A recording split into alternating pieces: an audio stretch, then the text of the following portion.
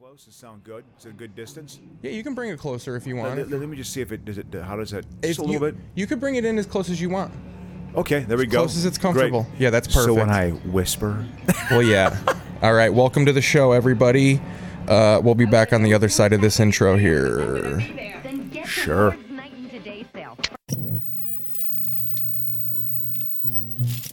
From Atlanta, Fulton County.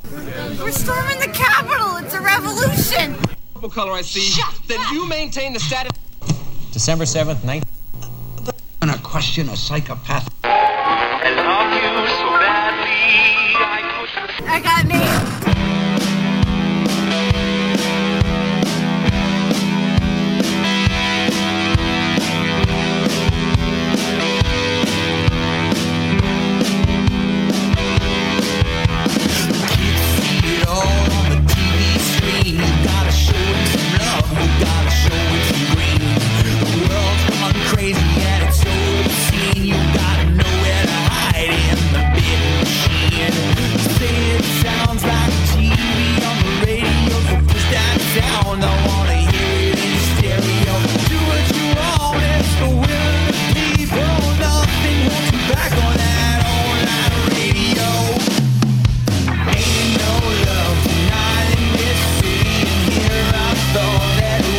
All right.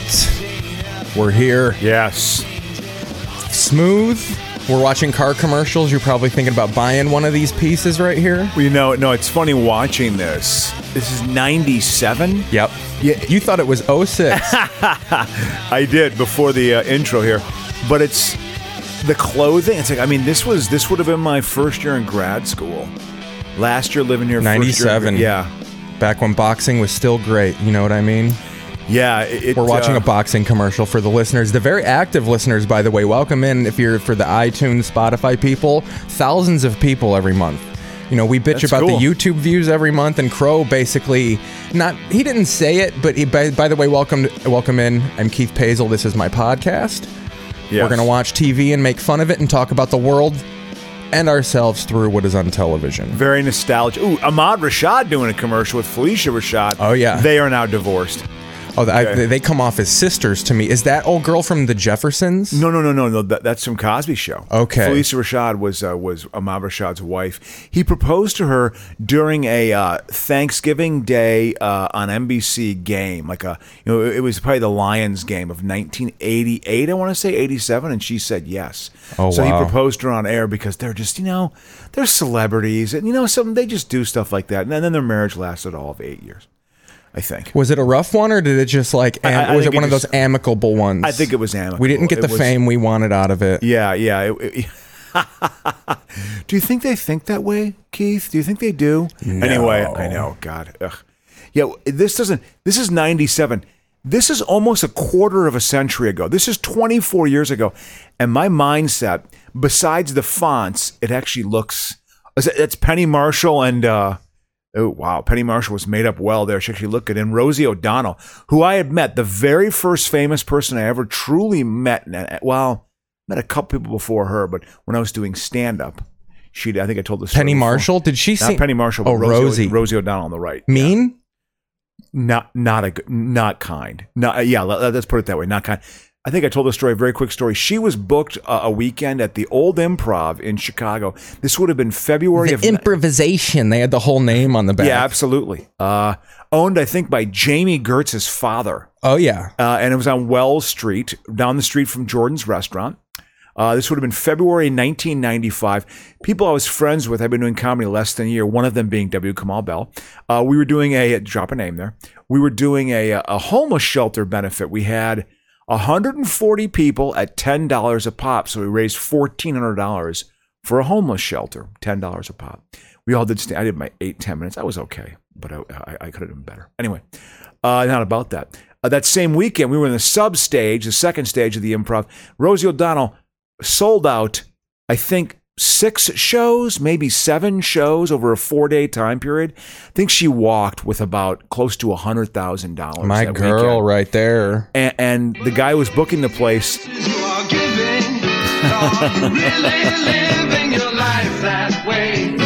Portland is a long way from LA. But She was, and the guy who was booking the show said, "Can you do like 5 or 10 minutes up front?" And she said, "Sure." All OJ jokes she had. And she went up, she was the very first person on stage. People were excited. It's Rosie O'Donnell. She goes up, kind of botched a joke up or two. Not that big of a deal. People were happy to see Rosie O'Donnell. And she got off stage. She was very upset with her set. And she said, "Don't ever," to the guy who was booking. And this was like literally the distance from half the distance from me to you. She was there. She was just like, "Don't ever make me do something like that again. That was awful. I'm embarrassed to go up there. Don't ever ask me to do that." And stormed off. Holy shit. And her first line when she got on stage was like, there's 140 people at $10 a pop. What are you going to do? Feed someone for a half a day? Like just totally just shit on our benefit. The first thing she went on, I was like, "You're not a good person." Like I just was not. She literally made tens of thousands of dollars that weekend. And that was her attitude. So that inspired me when I saw that commercial there with her and Penny Marshall. There you go. The now deceased Penny Marshall. That was 1997. Now we're back here in 2021. We're starting with sports here today. All right. First segment, everybody. That's right. The Sports Time Players. This is actually the sports song here. Oh, yeah. This is Ahmad Rashad era. Yeah, this is when he... Inside Stuff. He and Matt Blair are my favorite Vikings when I was a kid. Ahmad Rashad was a Pro Bowler 4 years in a row. Oddly enough, not a basketball player. When I found that out, because he hosted Inside Stuff, and I was like, well, obviously he's a former basketball player, and they were like, no, he was like a great lineman, and I'm like, get the fuck out of here. No. Or he was a receiver, right? Wide receiver, yes. But he looked so huge. Was he huge? Was he a big bulk? Oh, no. He was like 6 foot 180, 185. Some of those receivers in football, like Justin Jefferson, they're kind of, Mooney. I bet you Mooney's 185 pounds. Paul Mooney? Yeah. Darnell Mooney? Oh, he's a stick. Yeah. Do you remember Johnny Knox?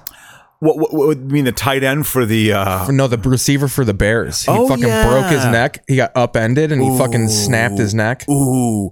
He wasn't a quad, though, was he? No, but he had to retire from it. Yeah, no kidding. When you break your neck, it's over, Shutting a window this one was beating... Trying to be like, "Hey, you, shut down. Hey, be quiet next door. Hey, we're doing a podcast." In Los Angeles with Chicago accents. So we got news. A lot of big sports stuff happened. Well, I think we all know the story. So did we talk about Gruden being racist on the last episode? I think we may have alluded to it briefly through my THC haze. I don't quite recall. So if we didn't, John Gruden, through the Redskins investigation of them pimping out cheerleaders and shit like that, they found some emails that Johnny Gruden sent out to Paul Allen, to his corporate account, which is the dumb thing right away. Also, I want to get out some fine points because I'm hearing we get to these stories by the time all the complaints and support / disdain comes out, and everybody's saying like those are his personal emails. They invaded his personal privacy. Oh, God. The First Amendment only applies to the government. The National Football League is not the government. The Raiders are not the government. It's a private entity. You can't just say fag when you're using the NFL's email accounts. Yeah. And here's the thing about it too. I've heard piecemeal. I've actually still never read. Have any of his emails even been released? They've it's all been just little actual quotes of the words. So he, in the best order I could think of, from 2011 to 2018, the DeMaurice Smith stuff was about the lockout in 2011. Called him Dumb Morris, which I think is actually kind of funny. But then he said he had lips the size of Michelin tires. Whoa, that's very bad. Yeah. Calling him dumb, okay, whatever, but Michelin, whoa. And then he was against female refs. He was down on that. And then he was saying, I don't, that pussy Roger Goodell making Jeff Fisher draft queers when they drafted Roger Sam. Anytime Tony Sam, he said he hated the new rules, these non-football pussies. He kept saying, like, it's just shit, a decade of shit like that. Well, that's the thing about it is I thought it maybe been a few emails like, okay, it was 10 years ago.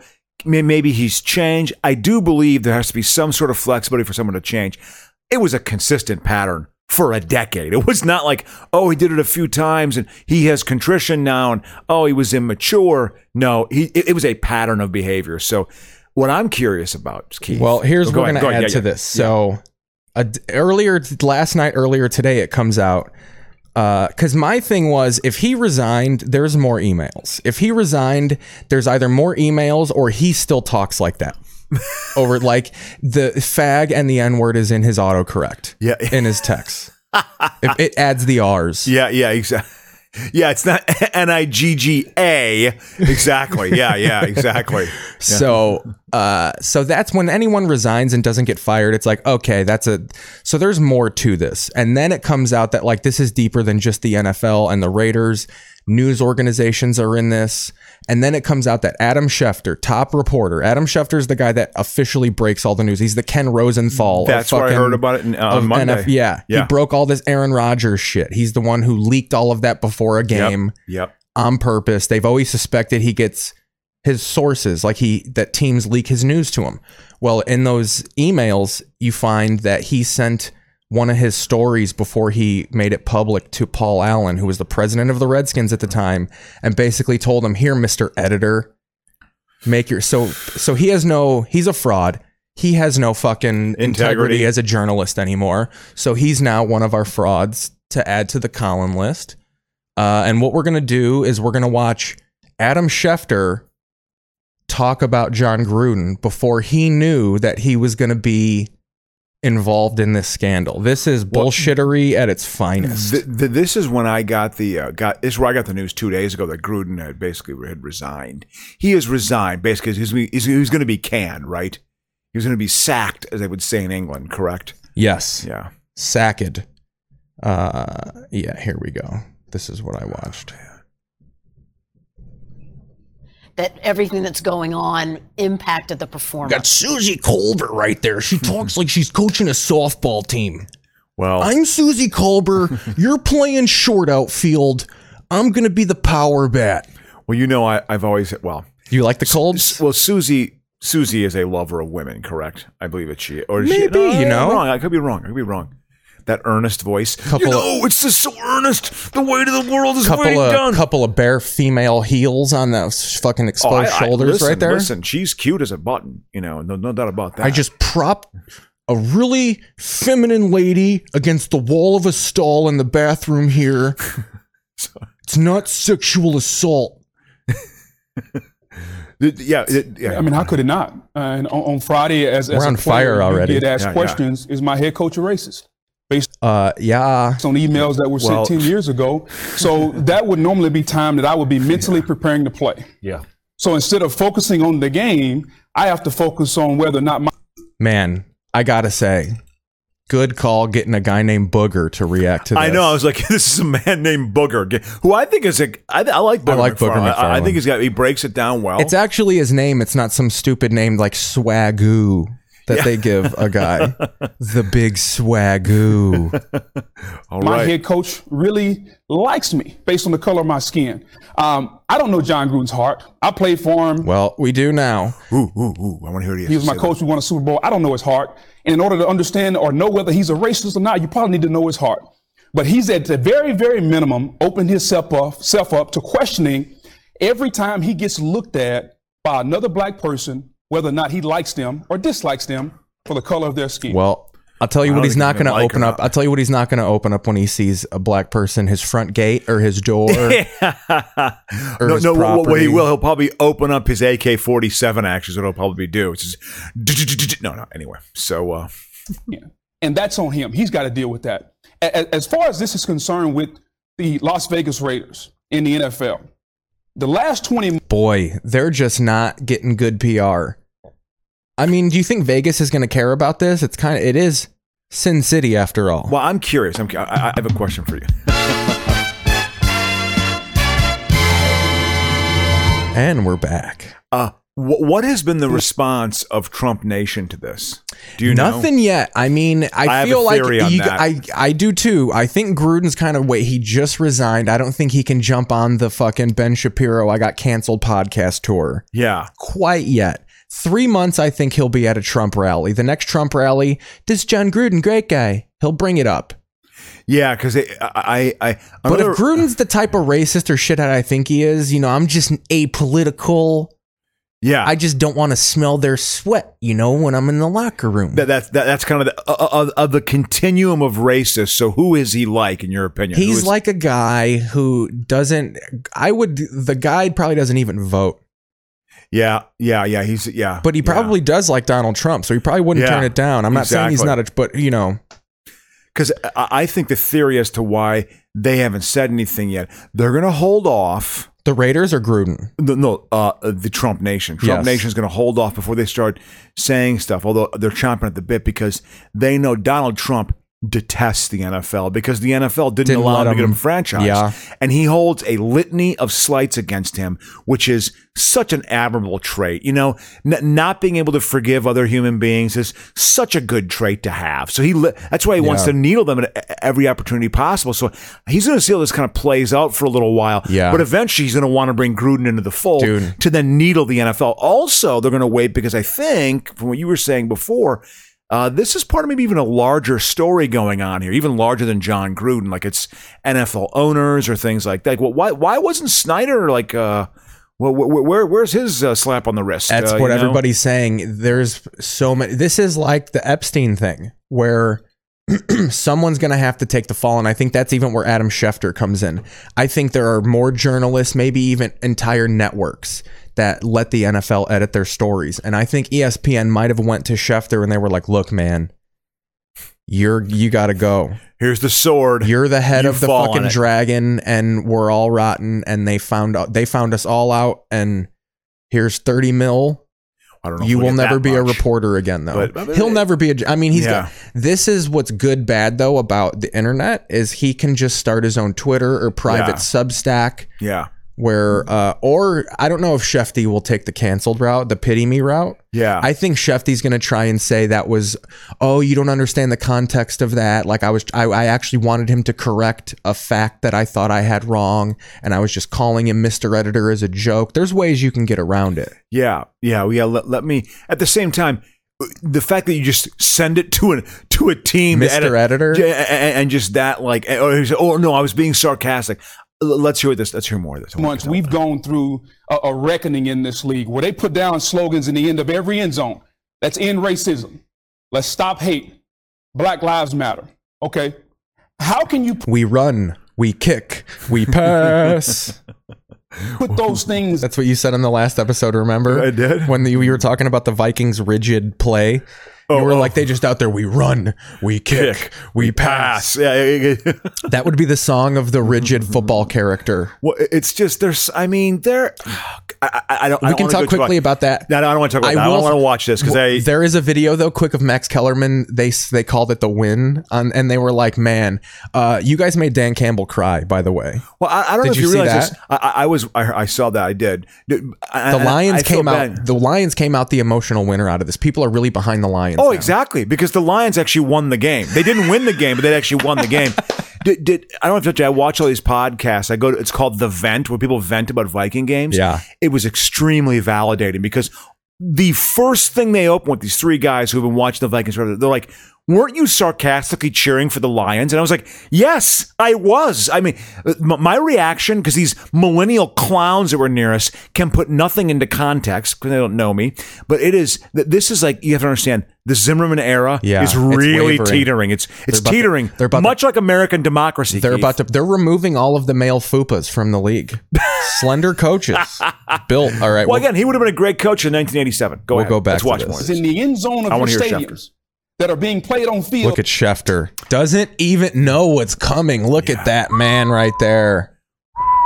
I wonder if he does. Conducted by teams that are 70% black, and you see the emails that John Gruden has told us those are his.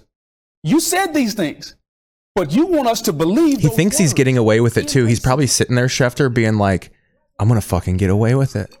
Gruden's the scapegoat. I'm a betting man. I bet you in his mind he's like, oh shit, oh shit. I think the opposite. Oh shit, oh shit. Don't find me. And the NFL may be putting the onus on Mark Davis. And if Mark Davis is the owner, he deserves that onus right now. So Mark Davis, it's really simple. Hey, I'm talking to you, Mark Davis. You are the owner of the team. You have 70% of your team. Mark Davis watches NFL. What day was this? This is, I think, what day was yesterday. Said something that is disrespectful. I tell you who we need to cancel. Mark Davis's barber. That's who we need to fucking cancel. Oh my God, dude. So he looks like a melted, possessed toy. It has a certain Mo from the Three Stooges bad lesbian hairstyle, you know? Like it's Mo from the Three Stooges, but Philadelphia Mo, like with AIDS. Tom Hanks. Yeah, he is Philadelphia. What an unattractive man, you know? End racism. Stop hate. Let's get to Shefty. And I'm not one of these guys who has like lingering homophobia. I don't know if a guy's good looking or not. You can look at Brad Pitt and say, yeah, that's a handsome man. You know what I mean? Like, this is a beautiful man. You know, there's a reason why he's a movie star. Doesn't make you gay. That whole gay disclaimer. That was a big thing in the 90s. You know, I'm not gay, but that's a pretty nice sunset. You know, like God forbid, like something. So here's Shefty before he knew he was caught up in this. That's what he is. Let's look at attitude. Let's look at body language. Exactly. His face a little bit. Exactly. Let's look at maybe accusations he's throwing around. Yep, absolutely. I'm sorry. The clock is ticking. I had a team call me today and said that, and we'll see if it's right, this is an issue that hangs over this team and threatens to derail their season. I bet he had a team call him today. So this must have been like Sunday because this is pre him resigning. Okay. They knew. What day was this? Because this is probably before he actually resigned. Because you could tell. I mean, their tone is that of, oh no, this is and Randy Moss. I mean, the African American people on the panel are like, listen, choice has to be made. Decision has to get made. Okay, here we go. Aren't you glad you're not a bigot? Jesus. Here are the details from the Times report. In one of those emails, he called NFL Commissioner Roger Goodell a homophobic slur. In another email, in other words, a faggot. He said that Goodell should not have pressured Jeff Fisher, then the coach of the Rams, to draft Michael Sam, a gay player chosen by the team in 2014. Gruden also criticized Goodell and the league for hiring female referees and trying to reduce concussions. And he said, I gotta say guy shit. I gotta say something else.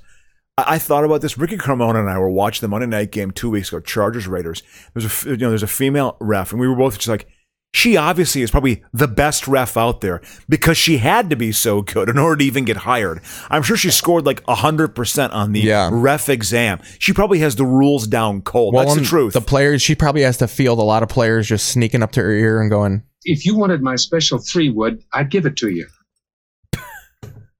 Is that from that's Hello Larry. That's Larry. That's Hello Larry? My special 3-wood? Wow. Little did you know how that would be used. And then he'd whip that 3-wood out and the girl would go, he's got a gun! And bring in Adam Schefter with the very latest. Adam, what do we know about Michael how Jordan? Gruden resignated? Michael B. Jordan, the actor. That looks like Michael fucking B. Jordan. Stefan Urkel. You know when Steve Urkel would go into his time machine and come out Stefan Urkel? Yeah, exactly. Nation went down. Well, I think what happened here, Ryan, is that it started on Friday with the initial uncovering. He's got a Michigan helmet over his shoulder. Well, we look know at him. where That's he's fitting. from. Yeah. These are his sources back there. Those are the four. That's the Illuminati symbol. He turns those, and that fucking bookshelf just becomes fucking computers. Or it turns. He's got cameras in locker rooms. He's watching Tom Brady jerk off. In which he used a racial trope about DeMaurice Smith, the NFLPA executive director.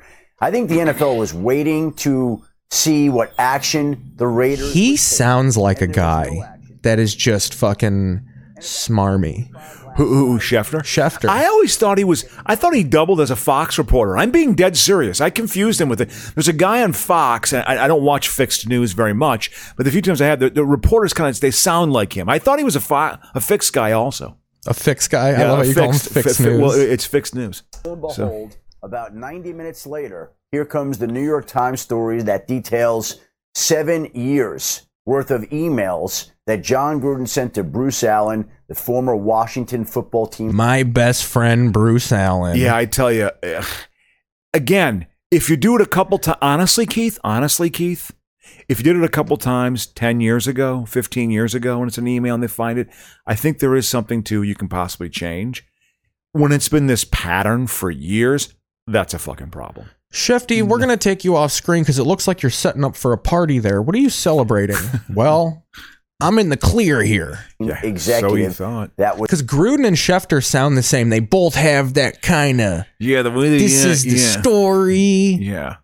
I'm a tough guy. Yeah, here's my voice. Look at my testicles popping out of my pants here. It was uncovered during the investigation of the Washington football team. And obviously in those emails, John Gruden insulted just about everybody that you could think of. And they included a number of racist, sexist, and homophobic slurs. And at that point in time, he does kind of look like he's trembling. Mark Davis, the Raiders owner, drove into the team's training facility, went to find John Gruden. The two men met, and then John Gruden an embrace and a deep, passionate French kiss. It's like that moment in a mob movie.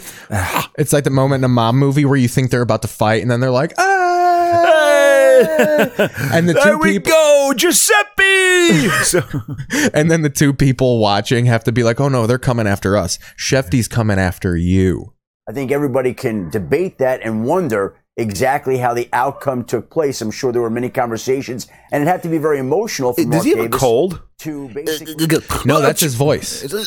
Because he's always breaking stories, so he's fucking hoarse from breaking all this news that he gets fed to him directly because he's got a pipeline up to his ass. Well, I mean, he doesn't. Jay Glazer really bothers me. He's so tiny. Jay Glazer looks like a man created in a homunculus created specifically by the NFL. To report injuries so people get fucked up fantasy results. Because he and Schefter, they're sort of at a similar plane, right? Kind of a similar level. They're NFL guys. They break stories. They have inside dope on people, right? That's how they do. We're NFL guys. We break stories like the fucking Dragnet. I mean, that's their thing, right? Yeah, that Schefter is. he got canned too. He got shit canned too. Schefter? Yeah. No, I don't know if that's happened yet. Oh, it's a rumor. And he came. This happened literally in the middle of the night last night, and I doubt ESPN is going to break a story about their own reporter being fucking until they really hooked up to the teams. Yeah, that's why you'll only see podcasts like this talking about it. Exactly. Well, no, there was one there was one guy last night who went live the second the shit broke. Jesus. Like, I'm not saying us specifically. I'm saying low level, 40 view podcasts on YouTube, like us, exactly, are the guys who can go on because we have no repercussions. Yeah, exactly. We can say we could fucking literally put a penis in his mouth right now through the TV, and do a scene, and we wouldn't get bounced at all because we're insignificant. And he was essentially let go. And we got some good Monday people. Night Football. Like I said, fans, thousands every month. That is true. That's something. They just don't watch. Maybe they do. Maybe they're part of the 40 that watch. I mean, again, but at least they listen. That's something. It's something. Anyway. It was a swift fall. It was a stunning fall. I think it was something the NFL wanted to see from the time it said that John Gruden's emails. Yeah. Something that I specifically planned because I've been giving bullshit information edited by the NFL for decades, and I needed somebody to take the fall for me. I released the emails. It was me, Austin. And he just turns into Vince McMahon. Do you know what? This is the NFL though too. He's right. I'm sure the NFL is like, pull the Band-Aid off quickly. Pull it off quickly. Oh, you know what I mean? Like, make it a quick decision. There's going to be multiple scapegoats here. It's going to be like in Goodfellas when you keep seeing the montage of bodies dropping. Dun, dun, dun, dun, dun. We were Goodfellas. Dun, dun, dun, dun, dun, dun, and dun, despicable dun, and dun, against dun, the values dun. that the NFL holds. Poor Carbone. So they had to let his body again, thaw once out for a Mark week before they could perform an autopsy. We were Goodfellas, but we're still a tie. He did. John Gruden took the action he did. Obviously, the Raiders move on, and Rich Bisaccia, the assistant head coach, now becomes it's the interesting. Las Vegas Raiders interim head coach. Now Adam Schefter now becomes the Las Vegas Raiders head coach. What I wanted to say was with that game on Sunday when the Bears beat the Raiders on the road, and I thought to myself, I thought it was a bounce back game for the Raiders. Like they had lost on Monday night to the Chargers, and it's like, oh, they're going to bounce back. Bears fans, honestly, they should be happy, right? They're 3-2. I mean, they should be happy right now. And it's exciting. I think I mentioned this during the Viking rant last week. I mean, they're not good, but they're still. not good, but I feel like he's one of those slight guys like a Josh Allen or Mahomes in that the defense looks excited to give the ball him back. Yeah. Like they want, They're playing hard. Let's give the ball. Let's get the ball back because we'll probably score with him, or at least stop them because it's like we have a chance of actually winning with this guy. You know. So I even tweeted. I go. Isn't it funny how the defense looks like they have more life because he's in the game? It's almost like they want to get him the ball back. Yeah. Unlike they did the last 2 years when they knew they had a garbage quarterback. Why be good? I know. When you're just going to go 3 and out at the 40-yard line. No, I know, and get beat down, and it's. I also, but I think I wonder if the Raiders. This was looming over the Raiders during that game. I think. Oh yeah, too. I think that they might have even told him. He probably even knew that was his last game. I wonder. And leave it to Gruden to be like, we're just gonna throw it all out. We're gonna tank it. These fucking pussy boys. Even though I know that DN, I don't know. They have a DN who's gay. I know that. Yeah. Was it Nasbit or something? Nassib, Carl Nassib. Oh, okay. We have him sit over in the corner. We got a locker specifically for him. We put him back in the closet. We call it the conversion corner. Yeah, that's we're gonna conversion you. We're gonna convert you back to a normal way. I've never been so much for religion. I beat it out of him. Isn't that a weird? Again, that's right. John Gruden beats gays. I'm here to say that factually. Yeah, I wonder about. Again, the Trumpism thing, and I won't go too far off on it because I have a tendency to go off on it. But there's an element, there's like the born again Christian element that supports it. But there is like an element that's just like this sort of kind of nihilistic, like, fuck it, man, don't tell me how to act or behave ever. These politically correct, woke assholes. But I'm not religious themselves, But they're just like, I want to just see it burn. It's just that type of guy who's uncool, I might add, not a good human being. So let's see what Colin had to say about this. Oh yeah, so that's Adam Schefter, our favorite, Colin Cowherd. So I don't know if we made any conclusions. I thought there was Schefter was going to get fired, but no, I just wanted to see. I wanted to see his reactions. I wanted to see his reactions based on like what we know now. And then versus him reporting it when he thought he was free and clear. That was my thing. But it looks like he was holding up pretty well. That's when you know he's smarmy. Yeah. He didn't really have any tells. Kind of looked terrified. But usually it would be interesting to see if he was feeding off any sort of diversion information.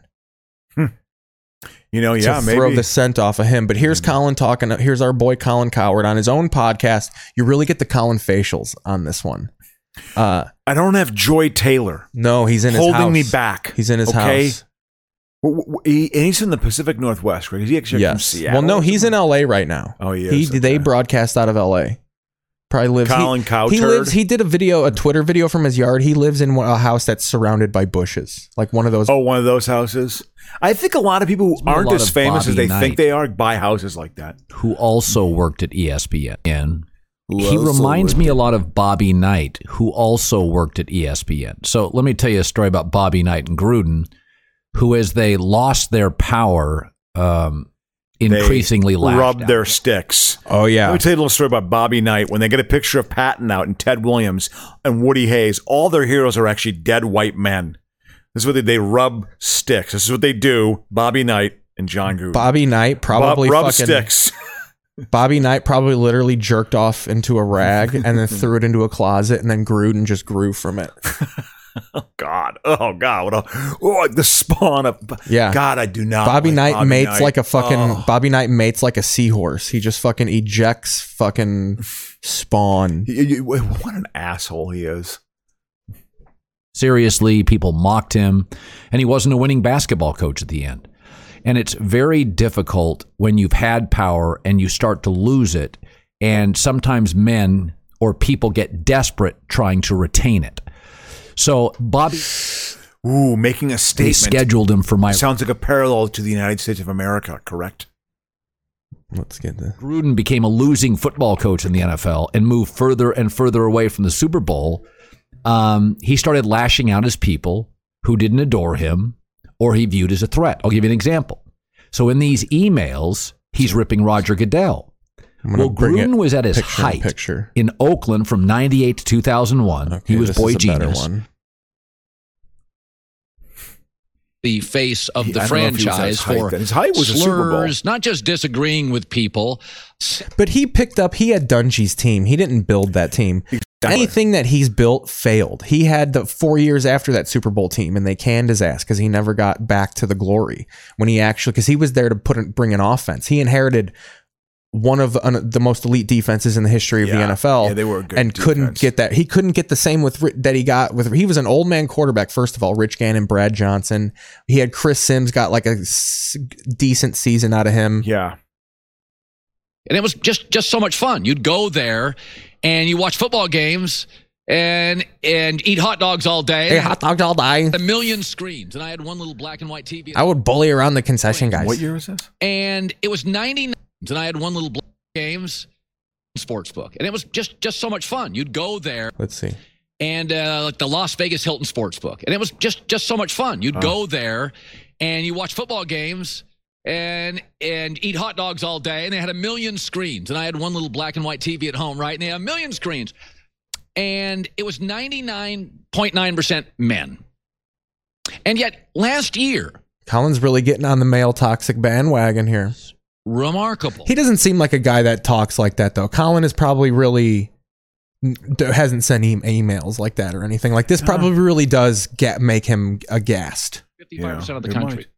But here's what's more amazing. 47% were women. At what? The Hilton fucking sports book or whatever. They voted for Trump? No. The front office. That sports book. Women now not only bet football. I know because I just hired a young woman named Liv Moods.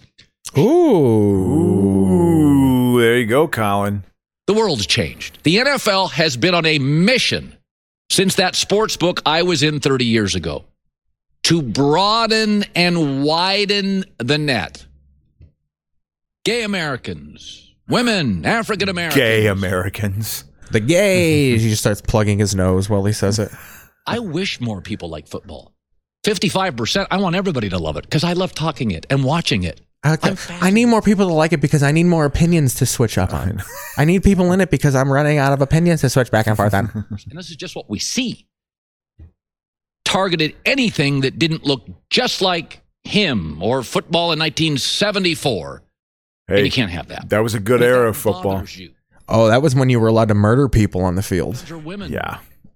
Defensive backs, the secondary in particular. Look at Joy looking at him like, what the fuck are you talking about? About you. The NFL now has a commercial campaign. Let's see where he's at. Oh, no, he talks about Lamar here. Where they talk about homosexuals. Listen to, like, he gets so... This is when you know he doesn't really have anything to say on the topic. Because so far he's talked about going to a sports book 30 years ago. We got him talking about Bobby Knight. He hasn't really talked about John Gruden or what he's said. Like, this is when you know he can't talk about anything controversial. He needs to beat around the bush with this flowery broadcaster shit. Well, women, gay Americans, black Americans, old, young, they want everybody. My sister does not like football. In fact, nobody in my family liked football. I don't like football. I'm not a sports fan. I don't know why I love it. Because you don't, you fucking hack. But Russell Wilson came into the league a few years ago, right? My sister lives in rural Washington State, and she fell in love with Russell Wilson. Not just the game. Which was odd, because she doesn't talk to black people.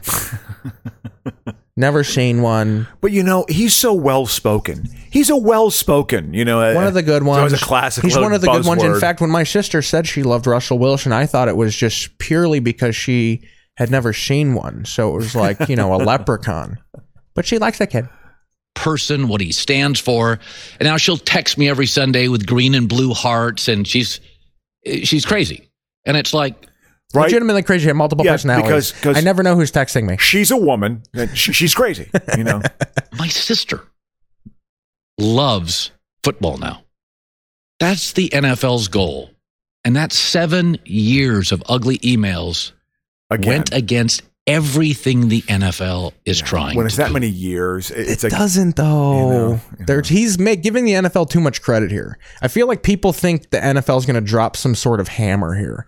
Everyone but the NFL is going down in this scenario. Schefter, Gruden's out. fucking Colin would go down. Daniel Snyder. What's the overall investigation of the Washington? So he was football pimping team? out cheerleaders to people. Oh, I mean, like yeah, Goose and topless photo shoots and shit. Like, go fucking stick your thumb up this 80-year-old person's ass, so we can like just shit like that. Real fucking college football shit. Yeah, that's not cool. It's not cool at all. Yeah, we're against it here on this show. Yeah, I mean, it's. God, listen to these little takes you got, man. You've been doing your work, Mr. Pays, on your podcast. Oh yeah. So let's watch more Kerr. All right, I want to talk about. All right, he's done with that. I think that was, Do we want to see more Colin? I tell you what, I have a favor to ask. What's that? And I don't know if you can pull it up or if it's too much work, but I sent you a clip.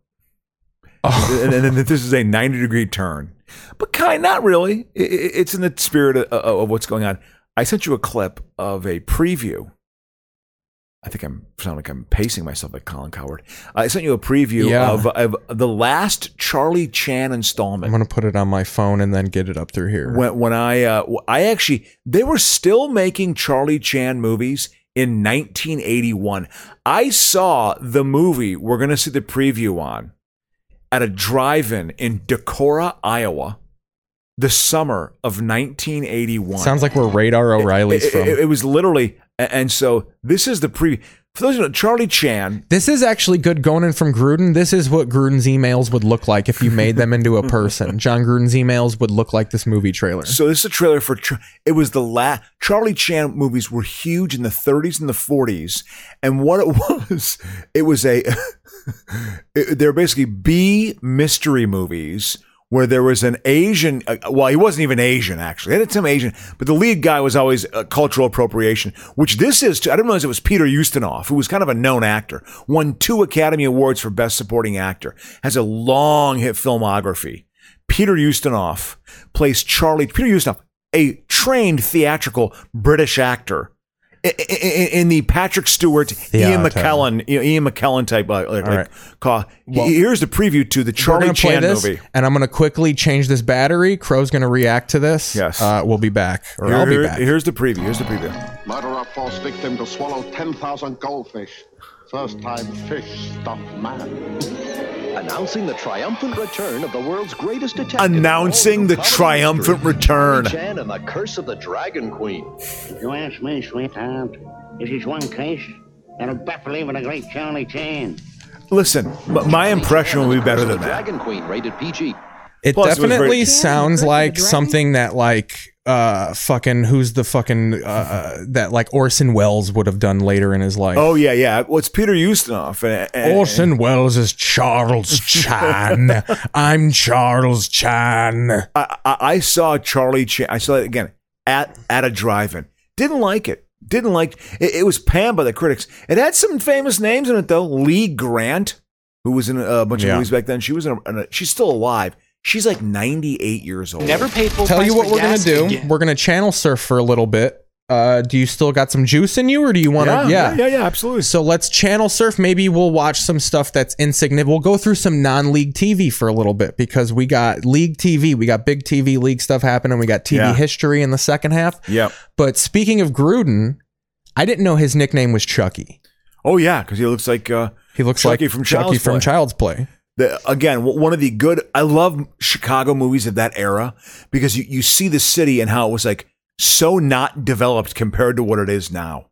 I told the story before about the movie Next of Kin, one of Ben Stiller's very first movies. He played a sidekick, the brother of the evil character in Next of Kin, which is a Patrick Swayze, Liam Neeson movie. Okay. And put on Jason Lives while we talk about this. And Swayze was... Swayze and Swayze's character and Liam Neeson's character are both from the hill country of Kentucky, much like Mitch McConnell and Rand Paul. And Swayze's gone to the city, and he's a big city detective. And they have a third brother who was up there living with Swayze, who ends up getting offed by the mob. Swayze wants to have justice through the legal system, and Liam Neeson, who's a total country hillbilly in it, wants to have justice via country justice. So that's kind of the fundamental tension of the plot. Well, Neeson, it takes place in Chicago. Neeson comes to Chicago, stays in these flophouse hotels in Uptown. And there are several sequences where he's like out in the city and you're like, oh my God, that street corner now has an Apple store. And it's literally like bums. You know what I mean?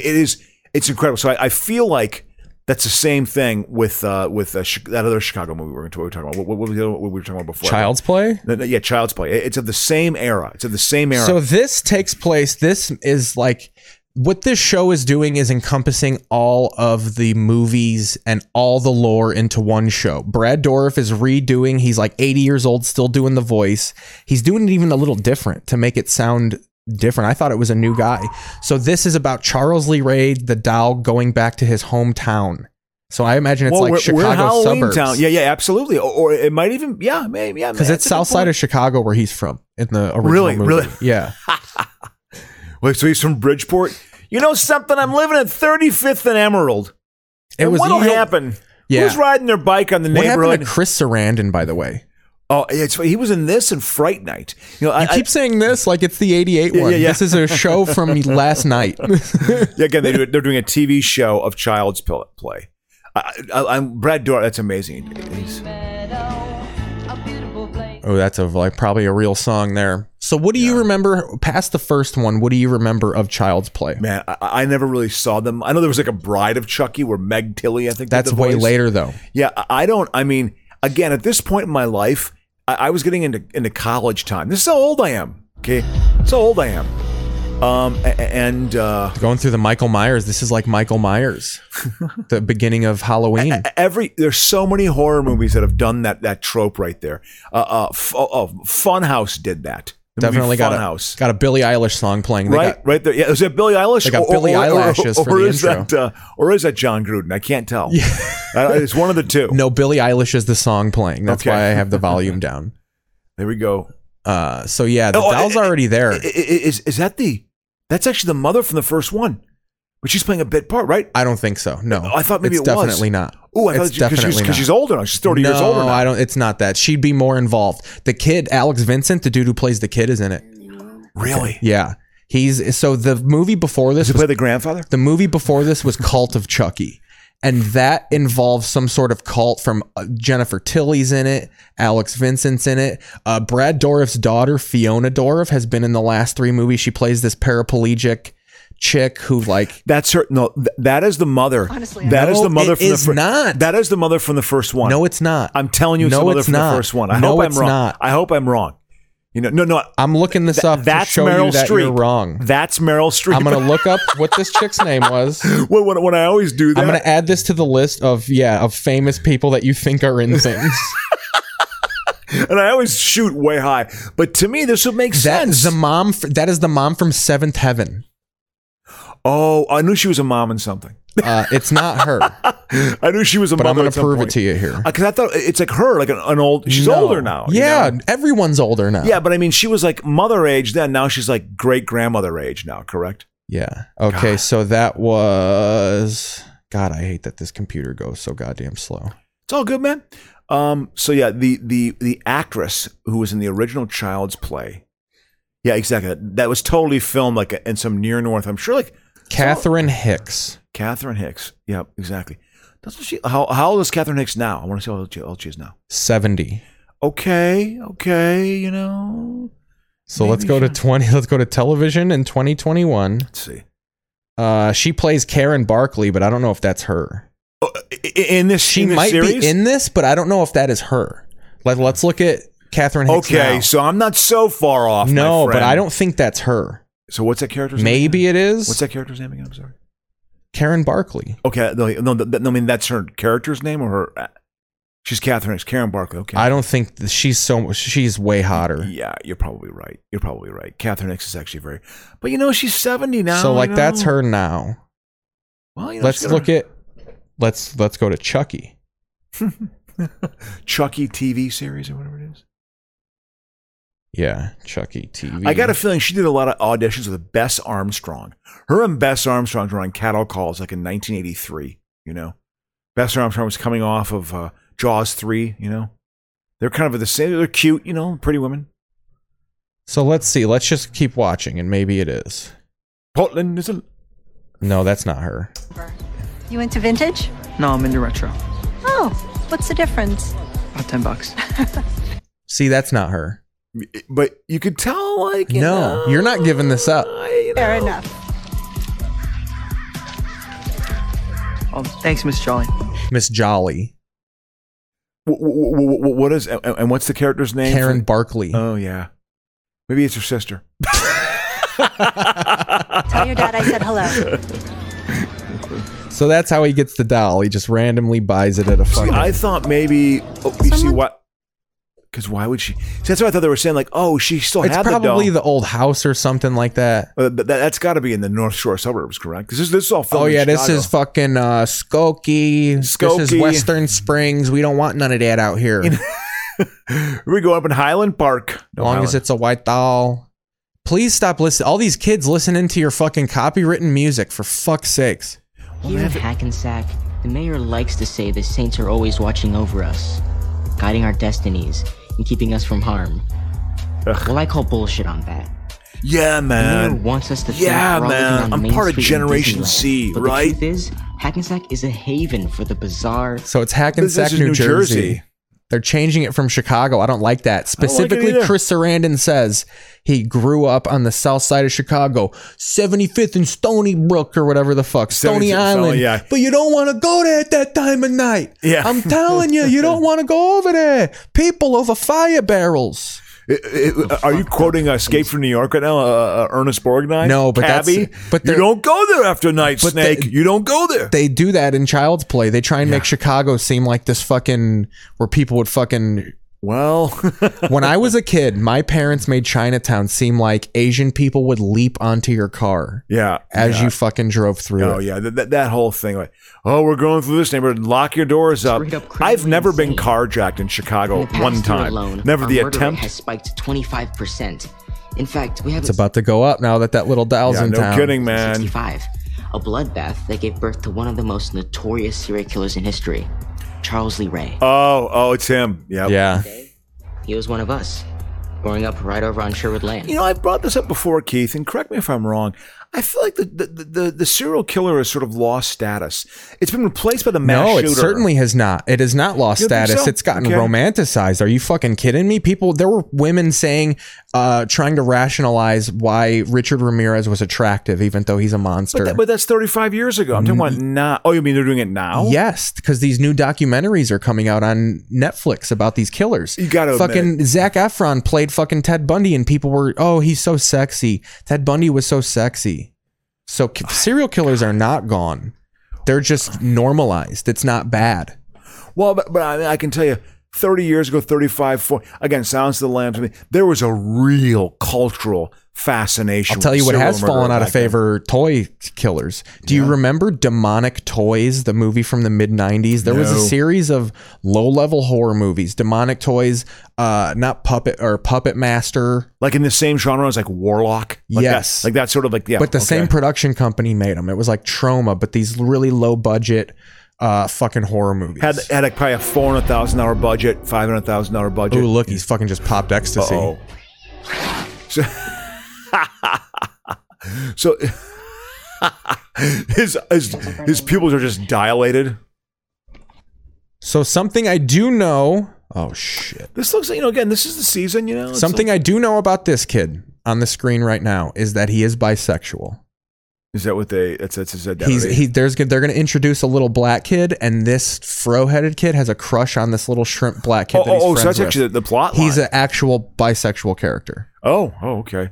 So I'm sure Chucky's going to call him a big frou-frou. You're a fruitcake, man. Listen, what's your problem? Don't you like what if it is John Gruden? What if he's just like, you're going to center in the pocket here? That'd be hilarious. What kind of coverage are you looking at? Tell me about the coverage. You're doing a cover two, Are they deep black zone, or cover are they two white? zone. Segregate the coverage. The Demarius Smith, whatever he's actually going to vote in no conference. Richard Sherman does not like the head of the union for the football, which I actually respect, because I think the football union guy is a loser. Well, yeah. I feel like every sport should go on strike. Every sport should go on strike. Right? It would be. Oh, yeah. This is the happiest day of my life.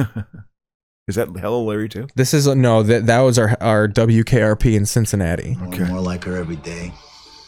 Let me tell you something. Speaking of which, I looked into that art camp. You know, here's my. Why wouldn't you be torturing your grown kid for hugging a doll? I have a teddy bear, but you never see it wrapped in my arms. I always like this too. Yeah, I work at a garage, but my house is painted with the latest colors, and it's a 4-bedroom house in Hoboken. It's not dirty. Or Hackensack. It's no sign of masculinity in this house because I'm underneath the car all day. It's worth $1.9 million.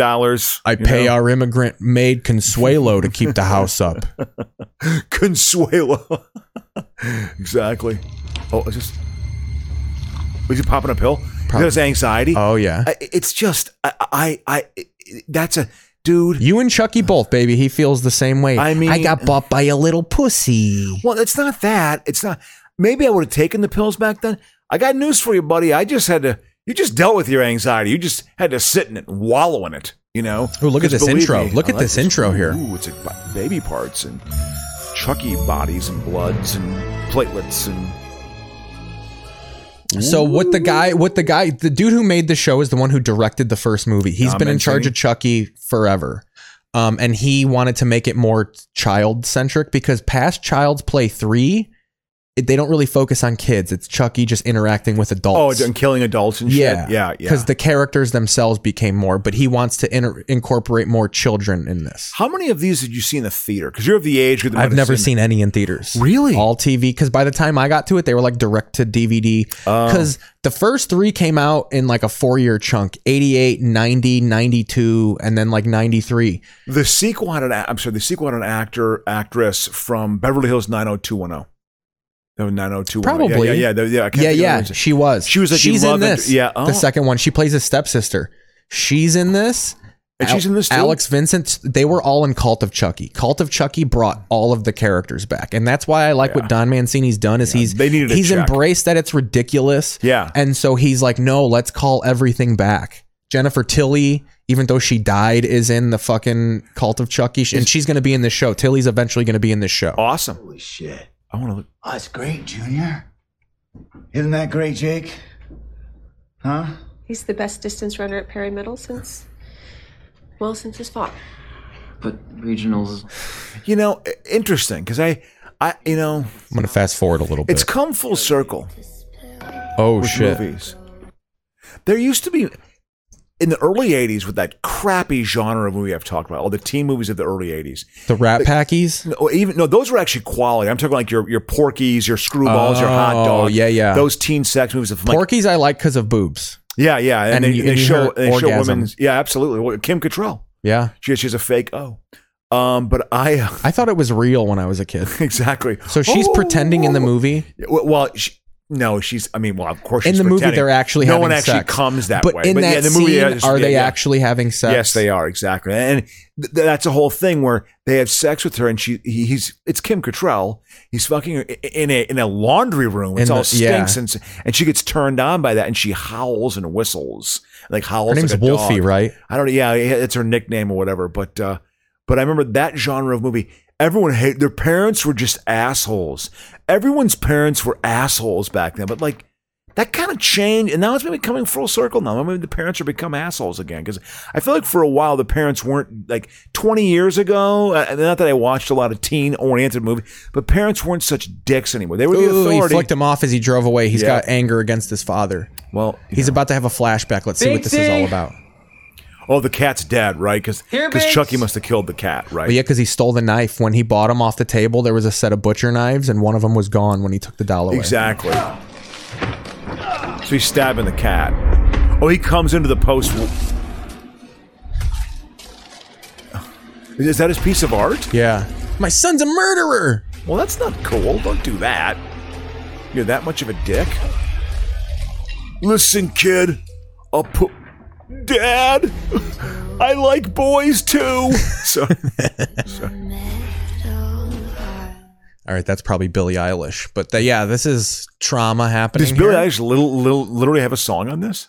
No, she doesn't. Oh yeah. She does? Yeah, when I was reading the subtitles and it said Billie Eilish song, so I was like, trying to put that down immediately. She's big. I mean, even I know she huge. is. Billie Eilish is massive. Big and overrated. So he's got the doll at school now, trying to jam it in the locker. I think that you can That's not the black kid that he likes. Junior? Yeah. Is this kid from the 90s? His hairstyle and his clothes? No, this is current times. I know. But I'm just with him, right? It's all coming. Oh, that kid. Holy Christ. By the way, he would never be with her because that is I think these are two women. No, it's not. New bed buddy, Jake? Okay. Your butt buddy, Jake, as he said. What's your name? I will say, what was interesting, and this kind of blew me away, Keith. I had a couple passengers. I picked up these teenage, late teens, like hip, 17, 18, 19-year-old teens, dropped off at a concert downtown. So 4 kids, all that age, were in my car, and they were saying faggot and lezzy and dyke, and they said it like 25 How were they times. dressed? Were they gay or no? No. They were just like dudes, Ooh. And I was like, what? Because I kind of thought that had been sort of like kind of, especially amongst kids out here, Those crows. I was like, whoa, that was jarring to me. Those are crows? Yeah. Or those are bros. Those are bros, crows. Those are bros, crows. And it's those guys that I disagree with. And we on this show, But he's shorter than her. There's no way she'd be with him. Shoot anybody. I don't buy it. You can disagree as long as you don't shoot anybody. That's what I say to those guys. Is that shooting. WKRP too? Yeah. E.B. White said that explaining a joke is. Let's look at the diversity walking down this hallway here. Look at we got this dyke guy dating the fucking prom queen. Looks like a lesbian woman. You should give the guy a break. Don't go soft to me, babe. E.B. White said that explaining a joke is like dissecting a frog. You understand it better. This is always. Have you ever had a science teacher lead off with a quote from E.B. White? No. A literature teacher, maybe, but not a science teacher. E.B. White wrote Lion, the Witch, and the Wardrobe, right? I think that's what it was. I think so. Lion, the Witch, and the Wardrobe. Jake. No school would let him have this fucking doll with him. And by the way, even now, oh no, it's my sensitivity doll. No, I didn't know they wouldn't. It's creepy. Yeah, it would be weird. Your doll looks like a murderer, right? Also, what is the knife. cliche thing of high school movies and having to be in science class dissecting something that has been done since Fast Times at Ridgemont High. E.T. did it. E.T. What is the deal with that? You're in school, you're dissecting There's a weapons, frog, and it's cool looking. You get to have a dead open frog. There's a lot of sensory shit to it. Yeah, exactly. It's get to team up. People pair up in science class, so you get to pair up characters. Is that thing still breathing? They're trying to make it look like it's breathing? He's obviously hallucinating. What a little puss. Oh, well, he's reacting like a real bisexual here. He's supposed to be bisexual. Uh-oh. You left the scalpel alone. That's a mistake, buddy. That's a mistake. Oh, come on, noon. science class. By 1:30, people are going to be dead. Get done, science class, Chucky. See, look at that. Oh, he dissected it. Quick. You mutilated your frog, Ben. It's still undulating around. By the way, the frog is dead. That's a good mutilation, Ben. I did dissect a frog in 10th grade science I never class. did. I think we did, and it was very much like mummified dead. Oh, yeah. It had been gassed. It was almost like one of those games where you have to take the organs out of the body. Operation. Like you could tell they've been using this frog for 30 years. They just put the organs back when people use it. Yeah, I remember I saw a brain in psychology class my senior year in high school, and the brain had literally just turned brown. It had ossified and turned brown to show like that's the hypothalamus. That's the frontal lobe. What happened? What happened? This is a big thing in movies now. The mass text. Everybody will get a mass text. Instead of like in movies when someone would walk out and there would be posters everywhere of them like fucking with a dick in their on their shoulder or something whatever. like that. Yeah, exactly. Now naked now it's the mass text. Oh, someone will a picture. They've upped it, haven't they? Who's it? Is it humiliating him? Yeah, probably. That's the guy he has a crush on, right? Yes. What is going on? Lexi's new GoFundMe. New GoFundMe? Let me see that. Oh, it's Chucky and... By the way, this science teacher, she's 26 years old. She's very young. But that might be the case now. She's probably in a relationship with one of these young men. I don't know if I've told you, Keith, but I am gathering my information to try to become an adjunct professor at USC. Did I tell you that maybe a couple weeks ago? No. Yeah, they're looking for people who have multi-unit development experience, like look at that. affordable housing experience. So, dude, I'm actually going to gather try to do it like next semester. You can drive Alicia to work. That's actually part of the reason. Well, what does he say? That's why I'm getting a new car too. Don't forget your boy toy. Oh, God.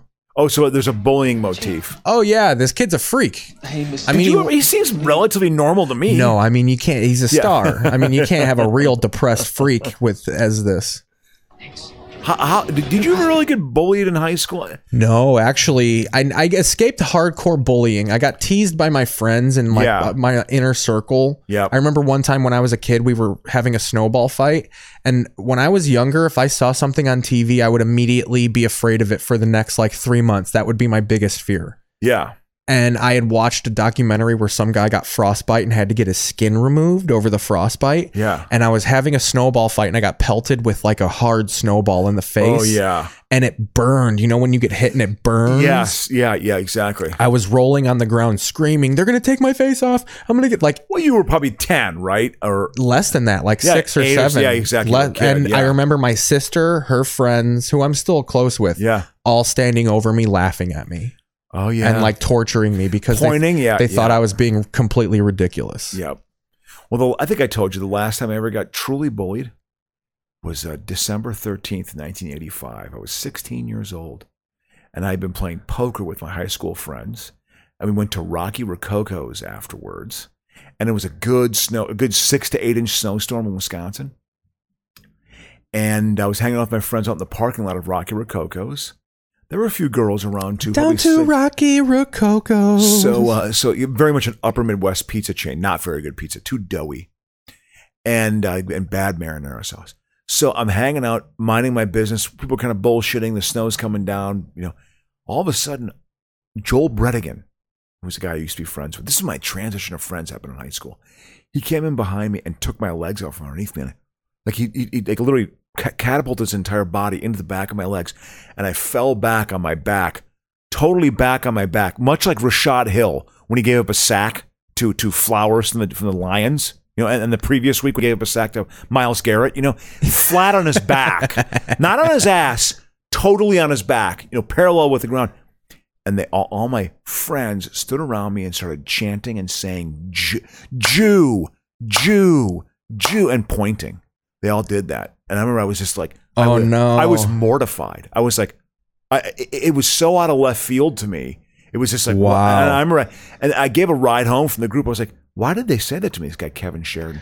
Oh, it's because you're funny. And they said, don't worry, Adam, go to Principal Gruden's office. Yeah, he'll take care of it. He knows exactly what to say. Here's when I knew, by the way, 4th grade, I became a bully. The most popular kids were bullies. Yeah. And I joined their group. It was called the Mob. You had to get pinched for 2 minutes straight. You were like Lindsey Graham. Oh, dude, I don't know if I ever told you this story on this show. I might be. There was this kid, Sean. We called him gay all the time, and he was afraid to go to school because of us. And we had to watch this movie called Broken Toy about bullying. At the end of the movie, they are bullying this kid into the street, and he gets hit by a car. What did you think when you saw that? I thought it was ridiculous. I was like, we're never bullying anyone towards the street. Come on, guys. Come on. No. Is he falling down? Come on, guys. No, no. And you see like a frogger in the back. Here's a semi. There's someone taking chickens to market. Feathers go off. It's like, you know what I mean? Like, but if I did meet this guy now, I would very much apologize to him. Did you eventually have to say you're sorry to him? Yeah. I mean, we eventually, the next year, I mean, we never became friends with him, but I did eventually leave him alone. We left him alone. Yeah. And he had his own group of friends. He was friends with this kid named Craig Mistars, who talked like this. Craig Mistars. Yeah. And he liked the Indiana Pacers, and I used to annoy the fuck out of me because we were so close to Chicago. Yeah. The Pacers. Oh, God. How could you like the Pacers? Aponte says, not in public school. I got that was the last time that I was truly, something? I changed friend. I slowly withdrew from that friend group, and I was already starting to cross over into a different friend group. Like, did you ever have a high school transition or with friends? Oh, I had it was kind of forced. So 5th grade, my apartment burned down. Our building was saved. That bear on that pillow right there was in that fire. Had to get de-smoked. That's my boy right there. Yeah, I travel with that bear. Absolutely. It's my good luck bear. Absolutely. I had a teddy bear, Sleepy. Also, I think might be really worth money because I've looked. That's the bear's name is Bob, and he's got his name printed on his foot. It's from Europe, England, I think. My great uncle and aunt got that for me. I can't find that online. I've looked up Bob the bear, bear with name on foot, everything to get it. I think that thing is like completely unique. Yeah, and like might be worth. What if that's worth $4 million? I've been sleeping on $4 million. I think with a couple grand though, maybe. So I became the bully. We got yelled at, and then after the apartment burned down, I moved back to my hometown, and that's when I met my best friend Wesley, who I'm still friends with. Oh, and he is hilarious and kind of a bully, and really like turned me from being a bully, but sharpened my ability to be a bully. Yeah, but it's like he taught me how to bust balls and like how to be mean, but in a nice way. Yeah. Yeah. So I went through a nice arc. No bully to where I keep looking for the mother. Is she the principal? The hot chick is in detention. She got detention for sending the mass text, and I think the science teacher found the doll and is now confiscating it. That teacher's pretty. She's a looker. Yep, she is. So yeah, that was the last time I truly got. Now I get made fun of perpetually. I still do to this day. Yeah, but that's fun. Yeah, exactly. It's out of jest. It's not. But that was. I remember that being pretty. Like when I think back about me not liking living in that town, that's very much part of the reason I didn't like living. I got to be honest with you. They're going too long between murders here. Okay. I don't think we're 31 minutes in. I don't think they've killed anybody minutes yet. In? I'm flicking around. I don't think they've killed. Into the show. Okay, into the show they're working on an hour. So this little freak. This is the gay lovers. No, I'm not interested. I gotta go. No, Junior's a good guy. Junior's my cousin. Believe me, he's not a good guy. It's Lex here, right? I don't know. Junior put his thumb in my butt every day. What he's teasing her. Asshole. Hey, do you want to look up the poster boy for Losers to You? No, I'm not interested. I gotta go. Ooh, this is not good. I'm gonna go jerk off to you. I'm convinced I could write one of these pretty easily, right? Again, and I will kill you. You hear me? Okay. Oh, so Chucky gets his revenge on the father. Because Chucky's going to be an anti-hero in this. He can't be the villain. So you're going to need to love their relationship. Yeah. So like Chucky's going to be his buddy. People love murdering. Like I said, it's not out of fashion. People just approve of murder now, especially if they're billionaires. They just approve. Again, there are too many people on the planet. This is what happens when there's too many of us. Oh. Go! I don't want to see you anymore! Get up there! I drink scotch, not beer, after I put a transmission in. That's what I do. This is what I do. I'm on the cars all day. Look at our house.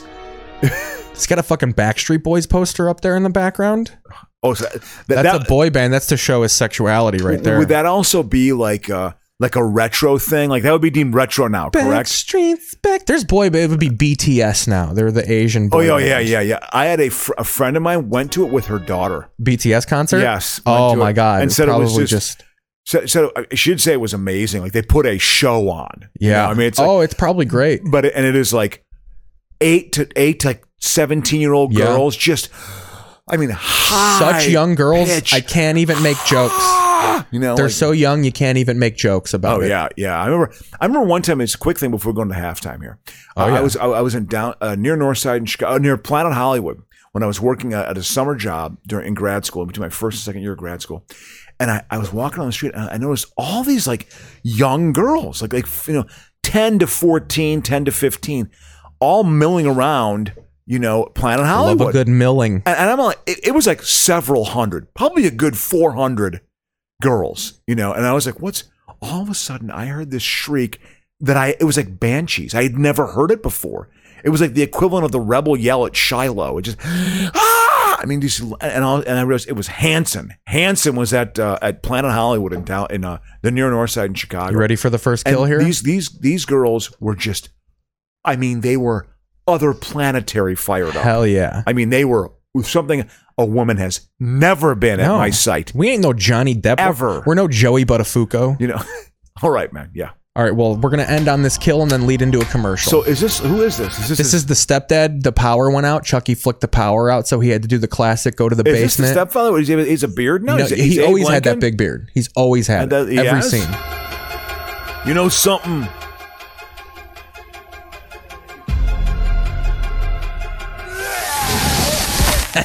He pukes on him. He's vomiting all over his feet. Oh, he's going to electrocute him. Yeah, with his vomit. He's electrocuting him with his vomit. I want to see his beard. Let us not, for the audio listeners, that Chucky just killed a man with projectile doll vomit. How big is your stomach? You can have that much vomit on your little doll? Well, he summons it from Dembala.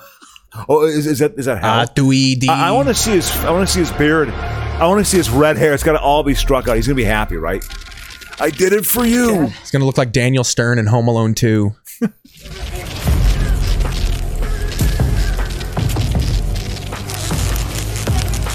The reveal of his charred body has got to be entertaining. Come on.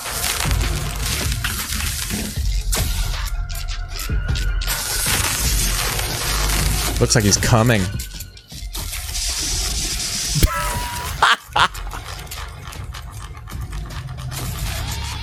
Does he laugh or does he? Ooh. Chucky took care of business there, man. All right.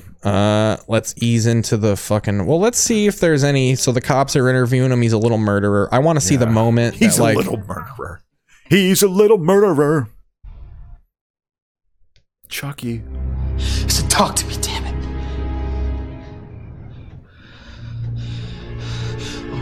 All right. I'm gonna make you. Ooh, bitch slapped him.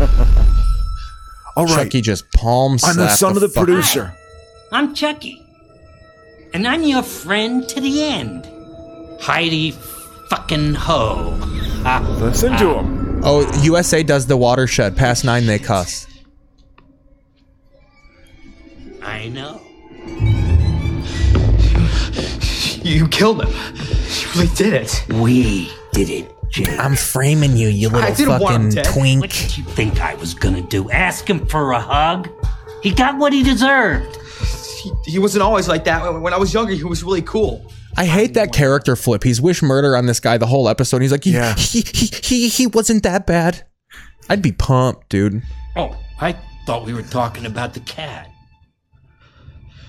You really are Charles Lee Ray. But my friends all call me Chucky. Hey. But my friends all call me Chucky. Man, that knife was well hidden in that fucking thing. You couldn't see the outline of it at all. Yeah. In his bib overall. Look at that. In his dollhouse he lives in now. All right, we'll ease into a break here. We're going back to the beginning. There you go. Back to the beginning. Back to the beginning. Where it all began. I forgot to do... I fucked up the playlist. It's okay, man.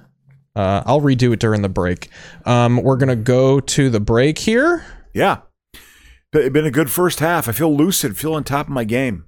I like a midweek show. You know, it kind of changes up the feel of it. You know what I mean? And then maybe you can't do Sunday, but we'll talk about maybe doing one later on in the week. Well, I don't know if I can do 2 in a week, my friend. I have to work my... No, I can't. I have things that I got to do, unfortunately, that are responsibilities that are taking up my brain headspace, you know. All right, well, we'll be back on the other side of a break. Yeah. Portland is a long way from LA. All right. So how was your break? It was good, you know. Alarm? Is that me? That's you. Oh, I thought I turned it off. What was do you usually nap by now? Is this your nap wake up? I wanted to make sure that I didn't forget to put money into the meter. All right. My nap. Here's what we're going to do. I will take a nap in the afternoon on a rare occasion. I can't take naps because I'll just sleep. Oh, yeah, no, I love a nap. God, if I need one, oh, it's so good. I love a good old-fashioned nap. You know, I swear by them. They make me feel good. You know. We're gonna put on La Brea while we talk about TV. Aye, La Brea. Even this is what happened last week on La Brea. Yes.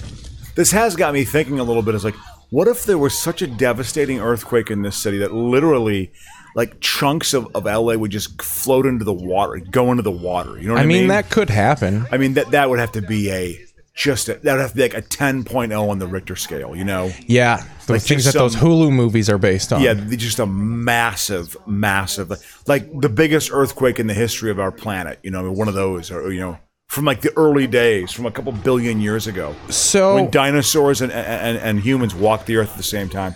So some big stuff happened.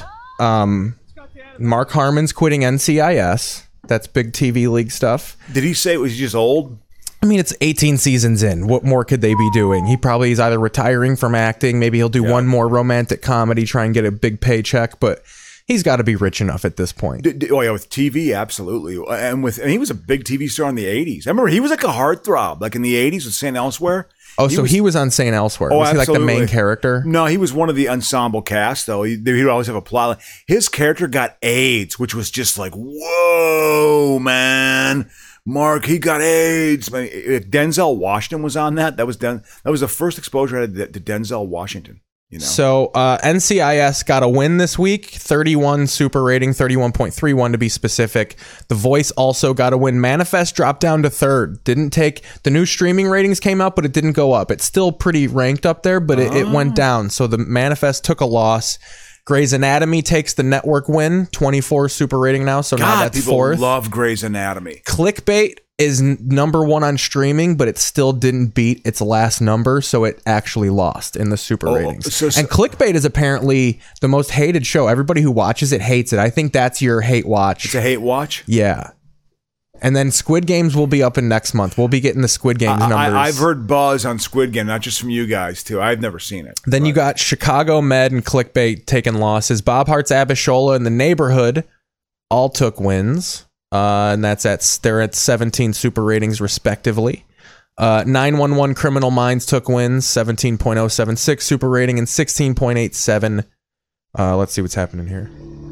Oh yeah, the sun's all fucked up.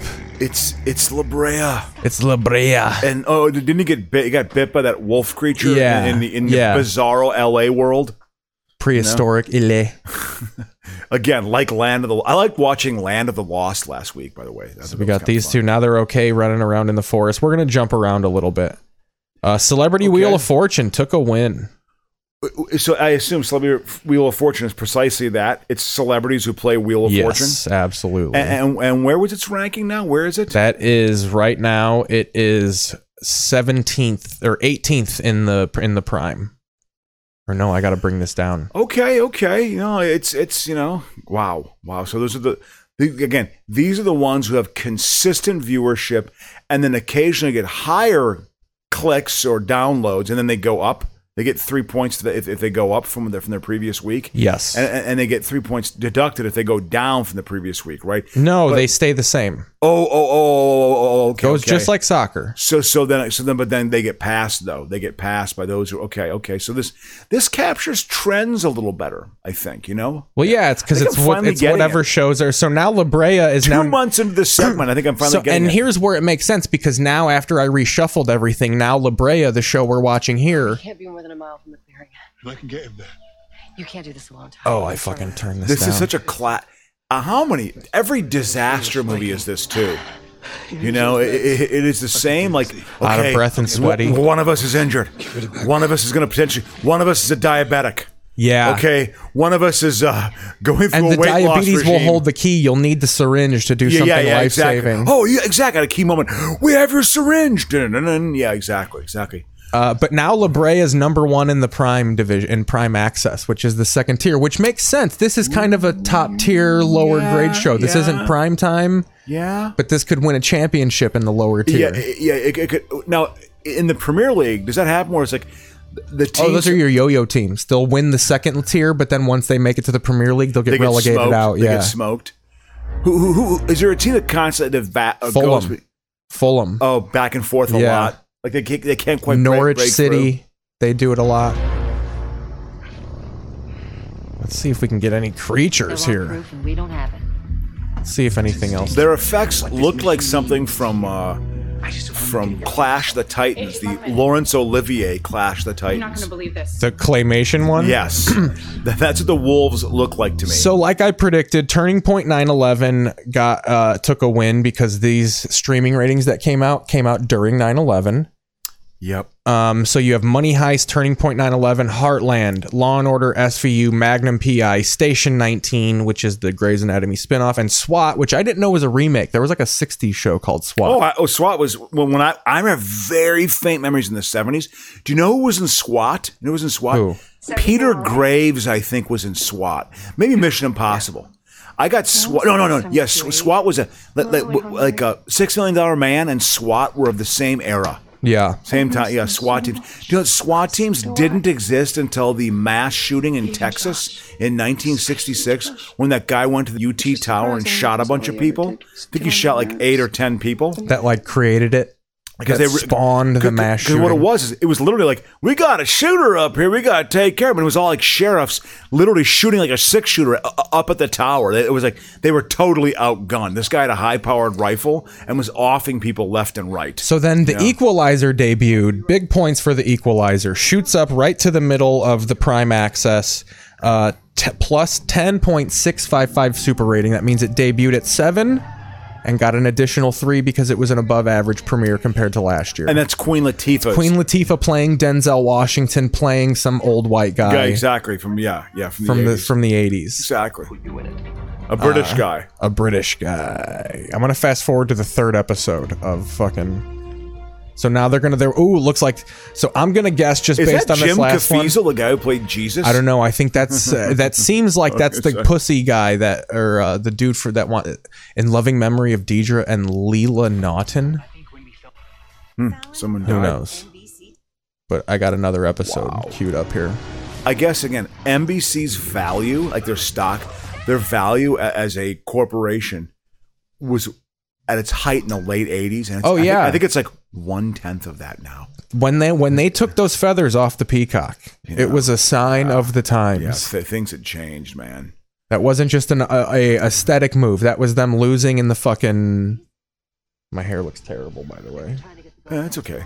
Who cares, man? Couldn't until now. We're in an airport hangar. We got to take. Well, here we go. Please. We're gonna find out what happened. What's hilarious about this is every actor, TV has done this for as long as I can remember.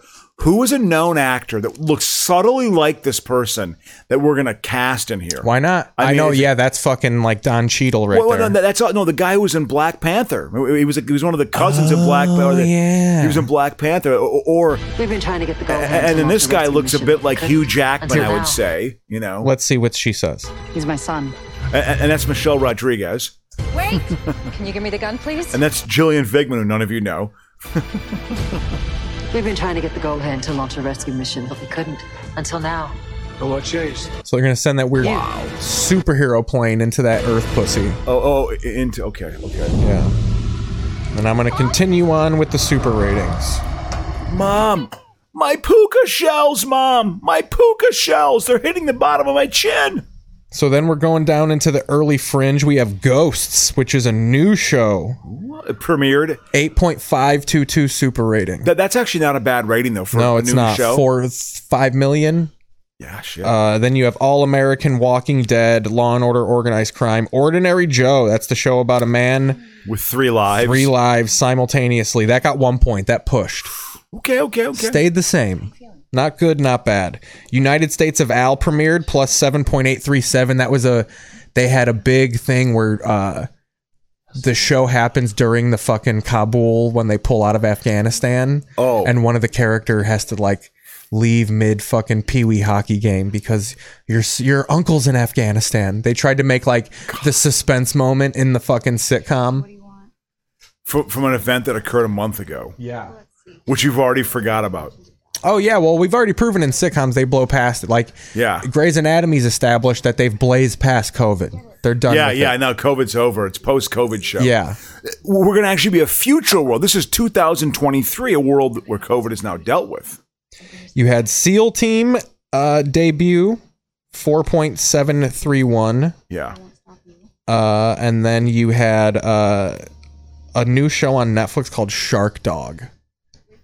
Is it about a shark and a dog that are genes spliced together? Let's see what and it is. They swim around while they do the doggy paddle with a dorsal fin. It is a cartoon. 10-year-old Max and his best friend Shark Dog embark on adventures. Half shark, half dog. Shark Dog often leaves a trail of chaos in his wake. I'm right. I was goofing when I said that. But yeah, it's children. But it's real children, like 4 or 5-year-olds. Yeah, exactly.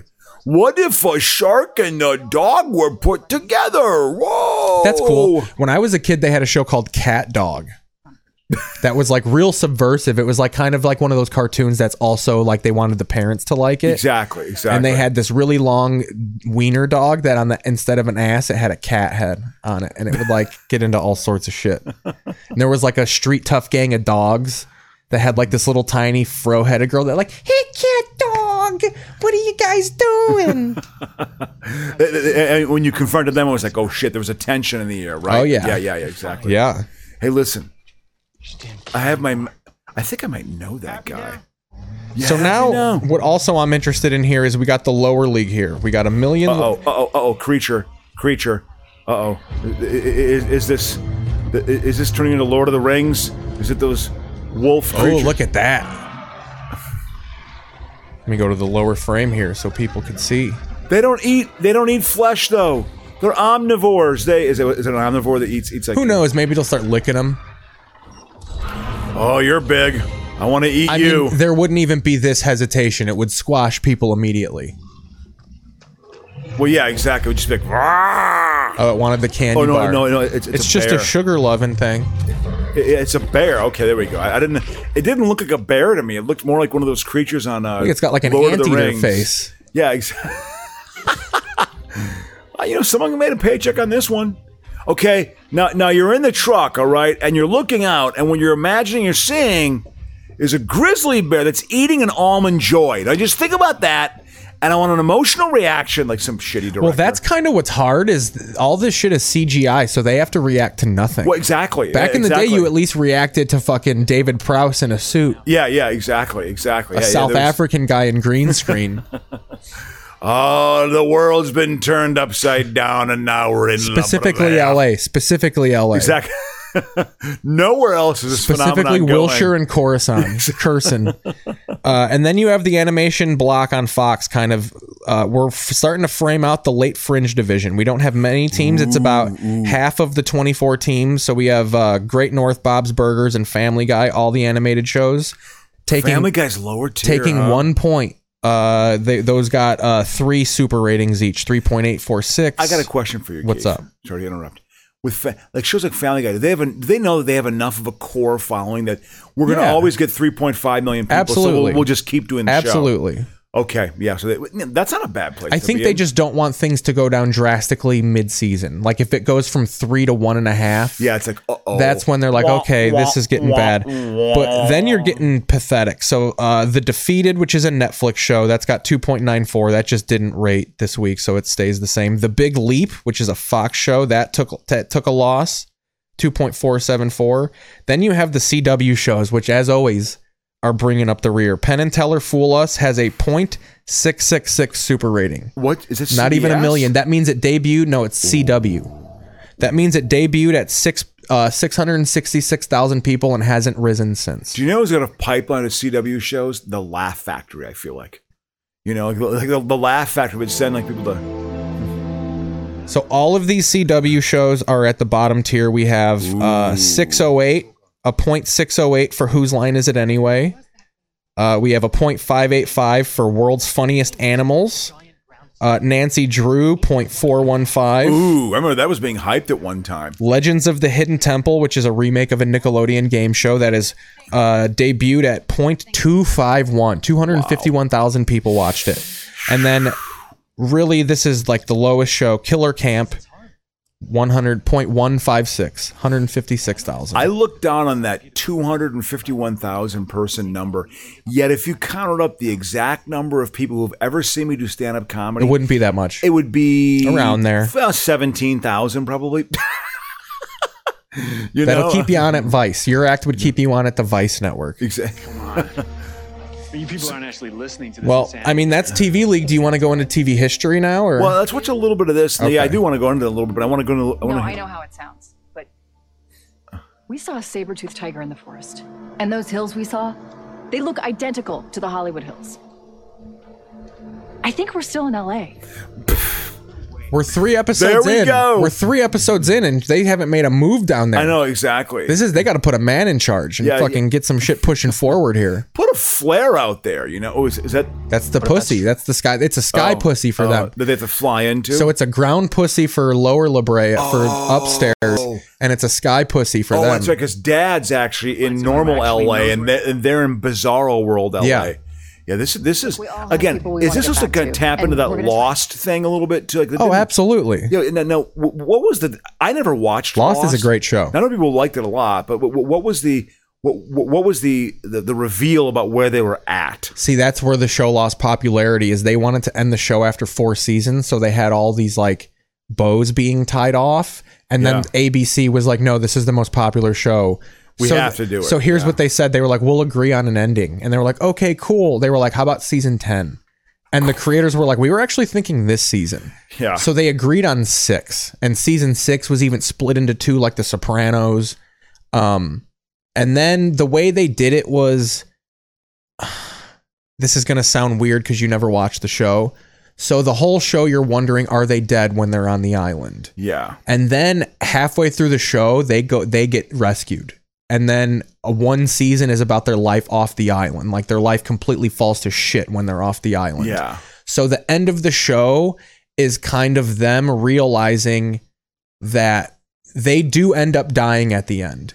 But the way they tie off the bow is they're all sitting in this church, and each cast member walks into the church and sits down at a pew.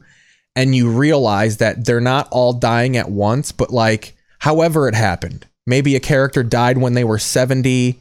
This is like where they go when they all die. And the end of the show, they have to realize, they're coming to the realization that they're all dead. No, that their time on the island was the greatest time in their life. And that like they needed to embrace it because like life. Because when they got rescued, they were trying so hard to run away from being one of the they called them like the 9 or whatever. They had like a fun news name because they got rescued. Oh yeah. So it's just the contrast of them crash landing on the island, them being traumatized, and then them finding their own life on the island and all these crazy island mysteries. And then they get rescued and their life is shit when they get off the island.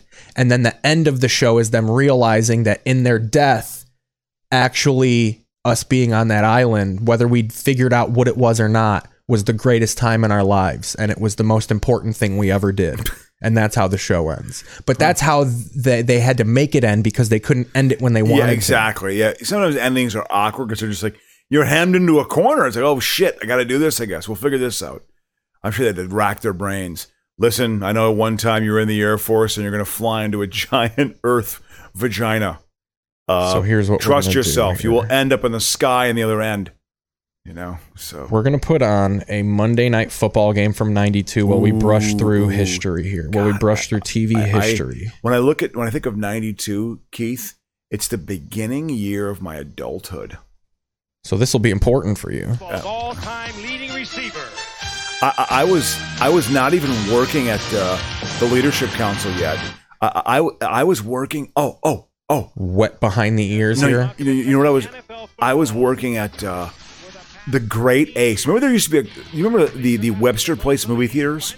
Yeah. Webster Place? Oh yeah. There used to be a turned into AMCs. Exactly. There used to be a furniture store there called the Great Ace.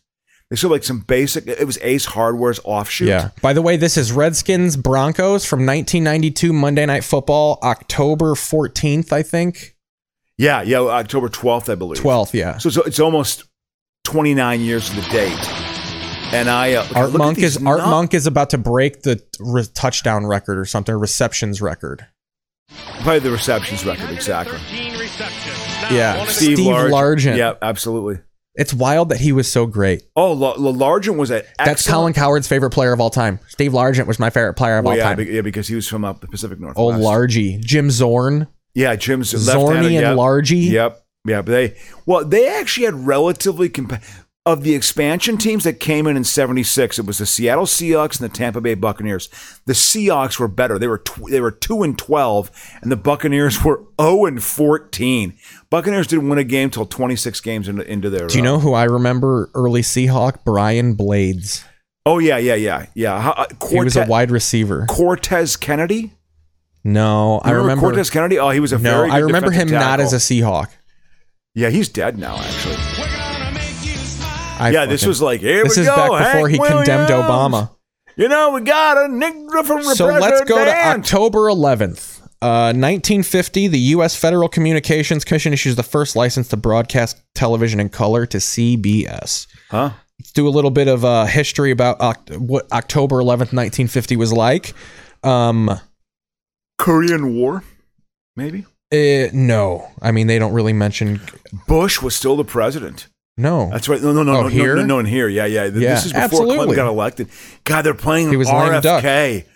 I saw sporting events at RFK. I saw the New York Cosmos and God, that font and that color scheme is so early 90s. Deerdorf, good win for you tonight. Frank Gifford before he divorced fucking Kathy Lee, probably. Why? No. I think he died before he died. No, they divorced because she became Kathy Lee. I don't remember really her as Kathy Lee Gifford. Really? Yeah. No, she was just Kathy Lee. I think they were married till he died. I think that I can't. I mean, but he was. Frank Gifford was. I mean, he was a name of sports, a name of football. RFK. I saw multiple sporting events in RFK as a kid. I saw the NASL. I saw NASL games there. Okay. Kathy Lee Gifford felt hopeless after her husband cheated. The former Today Show said she was devastated when she learned that her late husband Frank Gifford was having an affair. Lee said she contemplated, she stayed with him until his death. Yeah. She definitely didn't take his name after a while. She got rid of the Gifford in her name. Yeah, well, I was, watching this. Again, the NASL. I went to professional soccer games in the very early 80s, in 80 and 81 at RFK Stadium. The Washington Diplomats and the New York Cosmos twice, and the Washington Diplomats and the Tulsa Roughnecks. I saw them play live at RFK Stadium. Nice. I saw a concert at RFK. They weren't doing, like a jamboree type concert. In the RFK? 90s? Yeah. They still do stuff there. DC? They still do stuff there. I thought that stadium was... No. Oh, well, it's not gone because I watched the Dexter DC United football. played there until like 3 years ago. Jesus. The Nationals played there when they first came back. Wow. I would have loved to have actually gone. So, 1950 though. Yeah. On TV, people are watching popular shows such as The Lone Ranger, What's My Line, the Gene Autry Show, The Cisco Kid. God, people love this. They love fucking cowboy shows. They love westerns. Oh, why did it do that? There we go. I hated the Broncos back in. I didn't like them. I didn't like either. I love their orange jerseys. You didn't like the Broncos? Oh. In '77, I did when they actually when they were playing the beat. So I wanted that when they played the Cowboys in the Super Bowl. I actually liked them then, but I didn't like them with the Elway. The foreskins. Is that what you call them? Yeah, the foreskins. What did you feel about what was Mark Rippon's like? Did you like Rippon? Were you like, who the fuck is this guy? I liked none of them because they were this was the last year of their true dominance in football. This was from 82 to 92, they were one of the top 3 teams in football. The Redskins were. Pardon me. Bless you. Look at that offensive line. The Joe Jacoby, Jim Lachey. They had a good line. Their identity was their offensive line. That was their... It always was. This was their last good year. They actually beat the Vikings in the playoffs this year. On the road, they beat Minnesota in Minnesota 23-7. And I was upset with that game. That was also Dennis Green getting outcoached by a much better coach. What's his face? Joe Gibbs. Yeah. 1963, William Shatner stars in the Nightmare at 20,000 Feet episode of the CBS anthology series The Twilight Zone. And how apropos that he also came back into Michael Kroll was a rookie from Nebraska. He came back into orbit yesterday because he got shot into space with Bezos. He did. Yeah, Shatner went at the he's 90, man. He's 63. He's doing well health wise. For 90, he's a little put together for 90. I'm love how we're saying it like it's bad. Like he should be dead by now. Why? Because he's so overweight. You know, but yeah, that was a great episode of Twilight Zone. I mean, obviously they made the Lithgow episode in the movie, you know, based on that. You know. So a little bit about October 11th, 1963. The summer is long gone. Do You Love Me by Brian Poole and the Trembles is the number one hit song. JFK is currently the president of the United States. The movie VIPs is at the top in the box office. In the United Kingdom, Harold Macmillan is currently the prime minister. So do you love me? Yep. Do you love? Well, what's up? I think of isn't that the movie with Baby with Dirty Dancing? Oh yeah, it's Dirty Dancing. You know, was that? So we've gotten into arguments about going this. Deep. Look at this. Yeah, that's Art Monk, I think. No, I think right? it's Don Warren. Inside the 20, down at the 13 by Montgomery. It's Don Warren, but he was a tight end. So unlike Joe Gibbs. Well, but what sets it all up? When you Dan Dierdorf is a walrus of a human being. I never liked him. He probably smells like bologna. Smells like a guy that smells like bologna. You know, I'm making a bologna every game. Steve Atwater, Dennis Smith, they play like linebackers. They were up at the line of scrimmage. And as you can see, Terry Orr. No, it's Terry Orr. Yeah. His son played for Wisconsin. Jonathan Orr was a linebacker who graduated 2 years ago. In fashion in 1963, the late 50s fashions are still popular. Women are wearing tailored skirts, short boxy jackets, and shift dresses. Trousers are becoming more popular among women. Meanwhile, men are wearing polo shirts, argyle socks, sweater vests, loafers, and then I think in the 50s that was greasers. They were talking about. Huh. Interesting. The toys at this time are troll dolls. Troll doll. That's Ernest Biner, the guy who fumbled against the Broncos in the '87 championship game. Still at a credit. It's Ernest Biner. It was Terry Orr. I thought it was Don Warren. I knew it was a tight end. So it's also Gibbs just understanding. Also on TV in 1963, we got 77 Sunset Strip. Oh yeah, 8 p.m. ABC. ABC was like. That was deemed like truly the redheaded stepchild of networks back then. They scored. Yep. So was RFK deemed like a very cutting edge stadium then? Not then. No, that was like they wanted a new stadium. Oh yeah. Well, I mean, it was because it was made in the '60s. You know, so it was starting to get old. That's why I'm amazed it's still in use recently because I heard it was pretty beat up. You know, I mean, they didn't put a lot of money into it. On CBS. In 1963, we had The Great Adventure at 8 p.m. Route 66, 8:30 to 9. Twilight Zone, that's the Nightmare at 20,000 Feet episode, 9:30 p.m. 1963 on CBS. And then Alfred Hitchcock Presents, not the one I remember. I remember the 80s reboot of Alfred Hitchcock Presents. Oh, yeah. Where they would show stock footage of him and then it would be like news stories. Yeah. Exactly, because I think he died in the early 80s. But look at the confusion here. Was Dierdorf the first, like, you're here to just talk about plays, you break down, like, No. Or was this pure nepotism? Yeah, he was just a name. He was known, if he would have let him better, he would have scored a touchdown. 63 was still the era. Look here, we got on NBC, we have the Bob Hope Presents Chrysler Theater. Like where shows were still just straight up like it's acts, but for the sake of the DuPont Hour and the Chrysler Cars, absolutely Diddy Show. That's where Ronald Reagan really got his name. He was a B actor, but he did the GM Theater, and then some Republicans out here. Look at those numbers from Elway, not that good. The GM Theater got him, and he would do GM Theater. Now we're jumping to 1975. The debut of SNL happened this week. Oh, I remember the debut of that. I mean, early SNL, it was like when The Simpsons first hit or something. I mean, it was completely like a cutting edge. It couldn't have been truly cutting edge. Those first couple of years, people stayed at home on Saturday night to watch Saturday Night Live. It was an hour and a half. Oh yeah, and people felt like you were doing something naughty. Oh yeah, it was definitely like the hippest. Did you think audience. Jane Curtin was sexy? No, I liked Gilda Radner though. I liked Gilda Radner. She was actually the very first performer on SNL, even more than Aykroyd or Belushi, who I liked also, or even even Chevy Chase. It was not Jane Curtin. It was what's her face, Gilda Radner, that actually got me into the show. So also on TV that night when SNL debuted, we have Saturday Night Live with Howard Cosell on ABC. That's interesting. Holy fuck. What his variety show? No, because Saturday Night Live wasn't. It was just called Saturday Night. The live wasn't in it. Yeah. Live from New York. It's Saturday Night. Yeah. So we have Saturday Night Live with Howard Cosell also on at 8 p.m. to 8:30 on ABC. On ABC, that makes total sense. Because then you have Saturday Night Live on NBC from 11:35 to 1:05. What was the lineup of that show? George Carlin hosted, and then Billy Preston was the musical guest. Oh, that's Saturday Night. Yeah, exactly. Yeah. Carlin was the first. I remember that. Billy Preston. But then you also had right before on CBS, you had the Carol Burnett show leading into SNL on a different channel. But on NBC, you had Land of the Lost at 10 a.m. Oh, yeah. Well, CBS was the Jeffersons at 8, Doc at 8:30, Mary Tyler Moore at 9, Bob Newhart at 9:30, Carol Burnett at 10. Was that on Saturday night? This is Saturday. Yeah.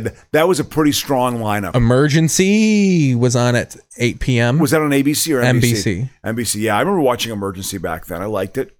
So then we're jumping to 2006. The only reason I brought this up is because the 30 Rock aired in 2006 this week. 30 Rock? 30 Rock.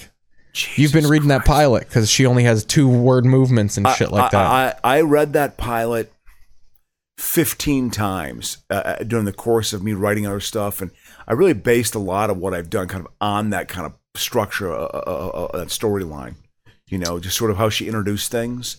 Wow. God, so we got October 12th, 1950, George Burns and Gracie Allen show debuts on CBS and airs until 1958. Also, you got Stop the Music on ABC. I cover Times Square. The Maury Amsterdam show on the Dumont Network. Wow. Maury Amsterdam is only someone I know as the tail end name they tack on Dick Van Dyke. And also Maury Amsterdam. Wow. Soon to be committing suicide, Maury Amsterdam. Wow. Must have been a writer.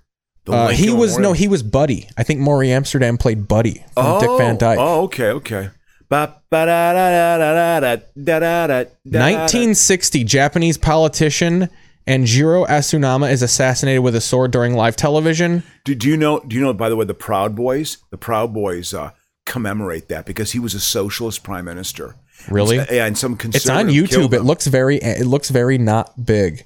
You want to see it real quick? Yeah. Because they actually look at that as being like this good event where like a socialist got murdered. It's like, look how quick it is. Look how quick it is. Boom. He just runs into him like Bruce Lee. They slow it down a bunch and shit, but that's it. He just drives. Because recently that there was an event kind of commemorating this that one of the leaders of the Proud Boys was speaking at, and there was some Antifa people there, and they got beat up by a bunch of Proud Boys. That wasn't 3 or 4 years ago. By the way, get ready. Get ready. Yeah, we'll see. I don't know. Who knows? By the way, did you ever get my email I sent about that? I got the Charlie Chan email. There was one I sent too about there were people who were busted. I did that. I saw that. With guns. But like I said, Crow, busted. They got busted. Exactly. But the point is, the thought was out there. But the thought's been out there forever. It's not like Trump created white nationalists. Well, no, exactly. No, it's true. Although it's been energized. It's naive. Obviously. I think thinking that is part of arming them higher. Yeah, it's all the left needs to do is acknowledge that this. I think people who like Trump feel it's. I don't know. I just feel like I feel like liberals are still making things worse. Yeah. Well, I hope you're right. I hope you're now. Right. Someone made a good point how Republicans say all left people want to do is, or how people on the left say all of those right wingers want to do is own the libs. All they do is own the libs. All people on the left want to do is own the Trump supporters. That's all their whole thing is now. Let's out Trump supporters. Trump. Well, I mean, the fact is they probably have a plan. I personally, I have no way of knowing. It's 3 years in the making, but all the laws being... I don't want to go down this rabbit hole. Let's talk about the TV. So 1960, October 12th, Hong Kong, 8 p.m. I don't even know what the fuck that is. Ozzie and Harriet, Hawaiian Eye, Naked City, Wanted Dead or Alive. This is when cowboy shit was still going. Yeah. Look at Early Price is Right, 8:30 p.m., 1960, wow. NBC. Wow. Isn't that on CBS now? Yeah, absolutely. It's been on CBS for years. Well, was that prime time back then? Yes. And then outside of prime time, you got I Love Lucy. This is also the anniversary of I Love Lucy debuting. What in year? 1951. Wow. Yeah, it makes sense. There's former Bear Wilber Marshall. Oh yeah, he was one of the first free agents, right? Yeah, it never made sense to me as to how that even happened. How did he become a free agent? Because it wasn't allowed yet. I never quite understood the story of that. Yeah, because I don't know. My dad always said like, yeah, he was the beginning of people being able to leave. No, there was a thing called Plan B free agency where you had to protect a certain amount of players on your roster, but then some could like 7 or 8 of them could actually test free agent waters. In fact, in this year in '92, Jack Del Rio played for the Minnesota Vikings, and he was a Plan B free agent from the Cowboys. Starting middle linebacker from 92, 93, 94, 95. From the word go, he's back there pressuring the quarterback. Was he even still good around this time? Who, Jack Del Rio? Wilber Marshall. No, he was coming to the end, but he was a very good linebacker for Monty Coleman. They still have their players, man. This is still kind of outside my football consciousness. I don't remember this. Yeah. I don't remember Dan Reeves as Broncos coach is not in my memory. Yeah, he was cemented in my memory he was on the staff with Ditka for the Cowboys in the late 70s. When they went to the Super Bowl and won it in 77, they were both assistant coaches. 1960, October 14th, or is this 13th? Yeah. 1960, they did the third presidential debate between Nixon and Kennedy. Nixon in Hollywood, Kennedy in New York. They did it like WrestleMania 2. Oh, they were in different locations? Yeah, but here's the thing that I find interesting about this. These weren't on television. They didn't televise presidential debates back then. They were probably on the radio. Well, no, there's that famous one where Nixon and Kennedy debated in Chicago, actually, because they have like the TV Hall of Fame or whatever, the museum in Chicago. They have the same cameras they use. That was the famous one where I guess on the radio it sounded like Nixon won the debate, but on television Kennedy was more photogenic and looked better, so he actually was deemed like he won it. Yeah, people who watched it on TV in '60 because he was sexy, and he just looked better. I guess Nixon had been sick. For leading up to the debate, he had been ill, so he was sweating and shit. But actually on TV that day, you had on ABC, The Real McCoys, My Three Sons, Untouchables, Take a Good Look. And then on BBC, Meet the Champ, that's irrelevant to America. CBS, Dick Powell's Zane Grey Theater. That's cowboy shit right there. A lot of cowboy stuff. Angel, the Ann Southern Show, the DuPont Show with June Allison. Then on NBC, you got Bat Masterson, Bachelor Father, You Bet Your Life. Pardon me. 1993, October 13th, captured American pilot Mike Durant is filmed in an interview in captivity by a CNN camera crew. In what? I don't even remember. 1993. I don't know. I don't know what the fuck that is. I figured you would know what that was. You were too caught up in saving fucking housing at that point, huh? I remember at that time, in October of '93, there was a fundamental tension at the organization that really came to a head that month, where I had been working less than a year at the place, and there was just a real hot argument between people who worked. I mean, like people yelling at each other at work. So I don't know if you've ever had that. No. Where people are truly yelling at each other. I've only worked in like bullshit kitchens and shit. Yeah, where it's like a boss. And so you definitely weren't watching Thea on ABC or Joe's Life or Home Improvement. I didn't have a television set. Or Grace Under Fire or Moon Over Miami. No, none of them. I hadn't even started doing stand-up yet. Phillies beat the Braves 6-3 in the NLCS, but the Braves the Phillies did win that one. Absolutely, they won that series. Beverly Hills and Melrose Place were fucking cornerstoning Fox, that and Married with Children. Yeah. Unsolved Mysteries, NBC. I remember watching episodes of that with Robert Stack. I knew an actor who was a comedian in Chicago. He basically played an Agent Scully character, wearing a black trench coat. And that turned into him being the spokesperson for Sprint for 6 years. It was on his reel. He made millions of dollars. Just a side note to realize how fucking awesome the 90s was. It was big news that Pamela Anderson was rushed to the hospital on October 13th, 1995 with flu-like symptoms. I'm not. She was Barbed Wire came out in 96. Ended up getting Hep C from fucking Kid Rock. Ooh, God. So she's hepped up. But also on TV, you had, that was TGIF, classic TGIF, Family Matters, scumbag. Boy Meets World, Step by Step, Hanging with Mr. Cooper. This is prime, my dad coming home drunk and ordering us pizza from Aranello's, and we would watch this whole lineup. That was our Friday fucking night, dude. Would he? Was he smoke weed out of a tinfoil bowl? Ooh, man, that's great. Buy a bowl, man. Oh, he had one. He had them. He just liked the foil. But with was he still doing construction at that time? Yeah. Oh, yeah. NBC had an MLB game on during those times. Friday night MLB game. Whoa! On CBS, we have. Oh, does that shock you? Yeah, I don't recall that. On CBS, we have Dweebs, the Bonnie Hunt Show. Oh yeah, Bonnie Hunt Show. Picket Fences. Oh yeah. That was like a drama. American Gothic. Yeah, they CBS tried to do a few dramas back. Look at Rip, and they're testing the Broncos secondary. Oh, they were there at that time. They were there with Ricky Sanders, Steve Atwater, who just got into the Hall of Fame, almost picked that off. Steve Atwater was a pretty good defense. He was a good secondary guy. Stevie for the Broncos. fucking Atwater. 1977, October 14th, Linda Ronstadt sings the national anthem prior to Game 3 of the World Series. Oh, in 77? Yep. Yeah. Well, that was Yankees Dodgers. 1978, first movie first TV movie from a TV series, Rescue from Gilligan's Island. I have that movie on here. I maybe we'll watch that next week. Yeah, we should watch that. And you know what else we should try? Let's go back and watch that Addams Family movie a little bit for again, Halloween. Too. The Halloween one. We'll go back to all that exactly, shit. Yeah. 1979, NBC premieres the U.S. TV adaptation of Helen Keller's life story, The Miracle Oh, Worker. I remember watching that. That movie scared my dad. Yeah, that was a very whoa, just the idea of God, she was blind and she was deaf, but she still Braille was invented, and she was deemed an inspiration. She was very much an inspirational figure of the early 20th century. Look at, she can do it. Also on TV on October 14th, human spirit. 1979, we have Mork vs. Mindy episode of Mork and Mindy. Wow. You have The Associates on ABC. Don't recall that. 60 Minutes on CBS, Archie Bunker's Place. Oh, yeah, that was a spinoff because all the family was gone. And then One Day at a Time at 8:30. One Day at a Time First diverse show of all time. Norman Lear really fucking... One Day at a Time was... that was Mackenzie Phillips and... yeah, but didn't they have... They had the black guy and there was a... No. It was a single mother raising two teenage girls. That was a little bit... Wasn't Mackenzie Phillips actively on heroin during that show? I guess she was a severe drug addict during that show.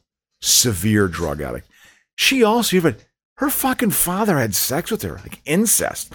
What are you doing? I mean, we all have our freak side, but, that's a pretty big taboo. You don't have sex with your children. That's just...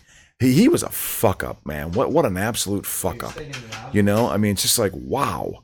But the reason I'm saying is, but this guy was a star. Oh yeah, he's famous and he's a musician and he's some hippie. He stunk. He was terrible. So Crow's not a pedophile and doesn't want to fuck children, or his children. Guess, yeah, exactly. I'm not into incest. Yes, I'm trying to speed it through creepy. As fast here because some of these days not a lot of shit happened. 51, I Love Lucy debuts.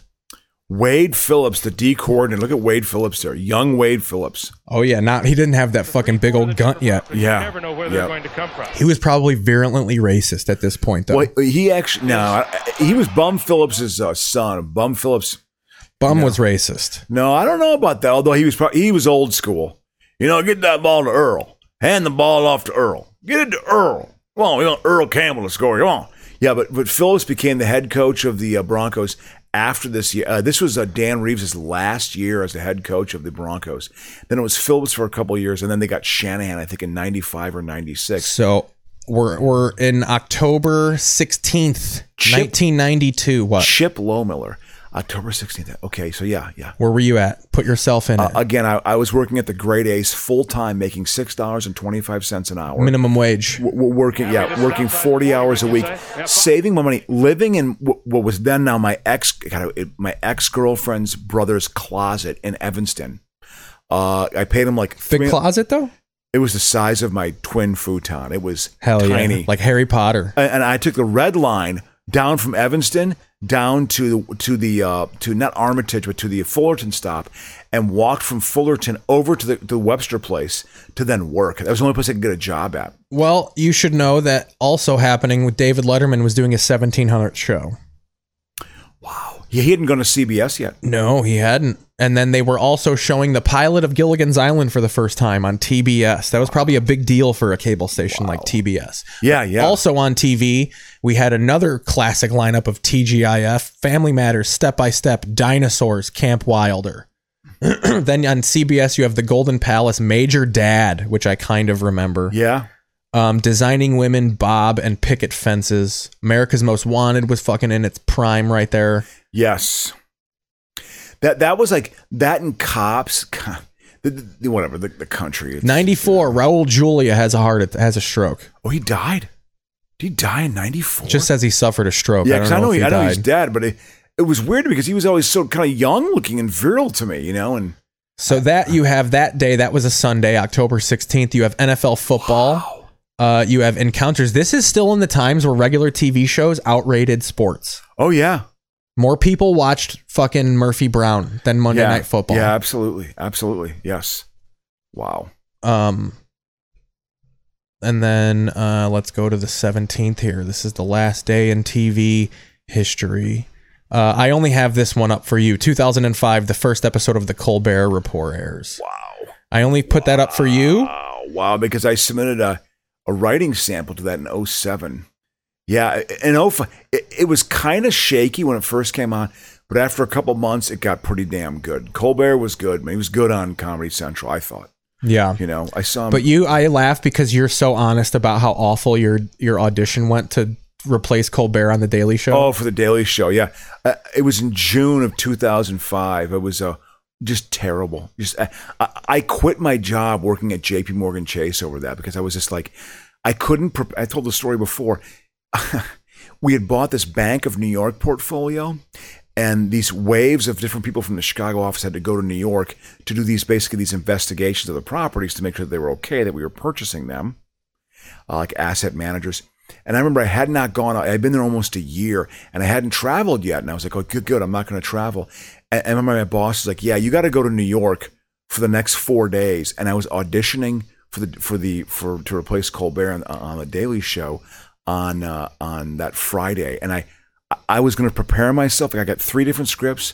I was going to work on it with Deb Downing, my friend Deb Downing. We were going to go through, create some characters, really try to do a good job. So I did a very good audition. Yeah, they wanted you to like create a persona. Yeah, right? persona, and then I was told you're going to be gone for 4 days, and I worked like 12-hour days on the road. I brought the scripts with me, and I was like, I couldn't memorize them. I had to call in sick, fake sick that Friday, and then memorized 3 scripts in like 4 hours.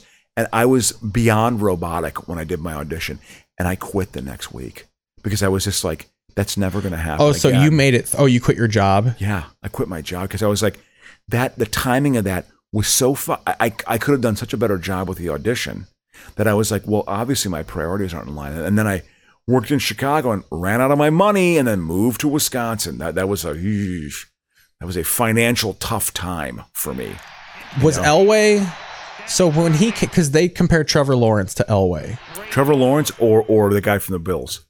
No, Trevor Lawrence. Yeah. They say he's as good a prospect as Elway was. So Elway was always a hot shot. Like there was never like a warming up. Like he came in blazing. He didn't struggle at all. No. John Elway was ready for pro football. No, he struggled. Yeah? And his first year in '83, he was not good. He was not a very good quarterback, but he slowly but surely got better.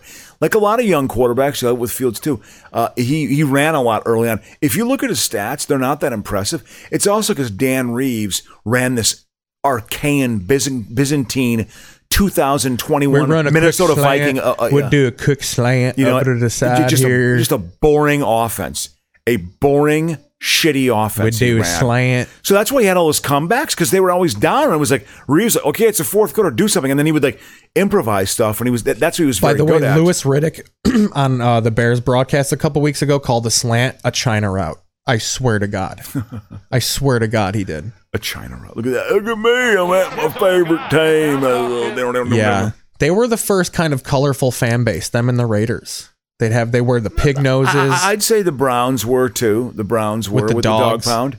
With the tip, Boom. But yeah, how you feeling? You ready to wind it down here? Yeah, we should. Man. How you? Was it a good show? Did you enjoy it? Absolutely. Everybody out there, I hope you enjoyed it. The people that will eventually see this, Aponte's been here the whole time, I believe. Aponte, thank you so much, man. But yeah, that was the show. Us bullshitting. Chip Lohmiller. They were still the defending world champions.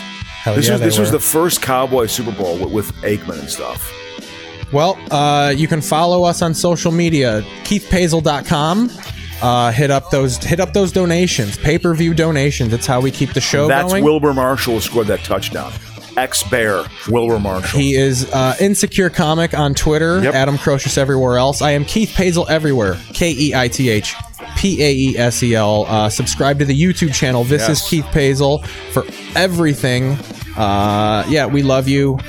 Thanks for listening. We'll see you whenever. Next week. Yeah. Tomorrow. Who the fuck knows? Bye.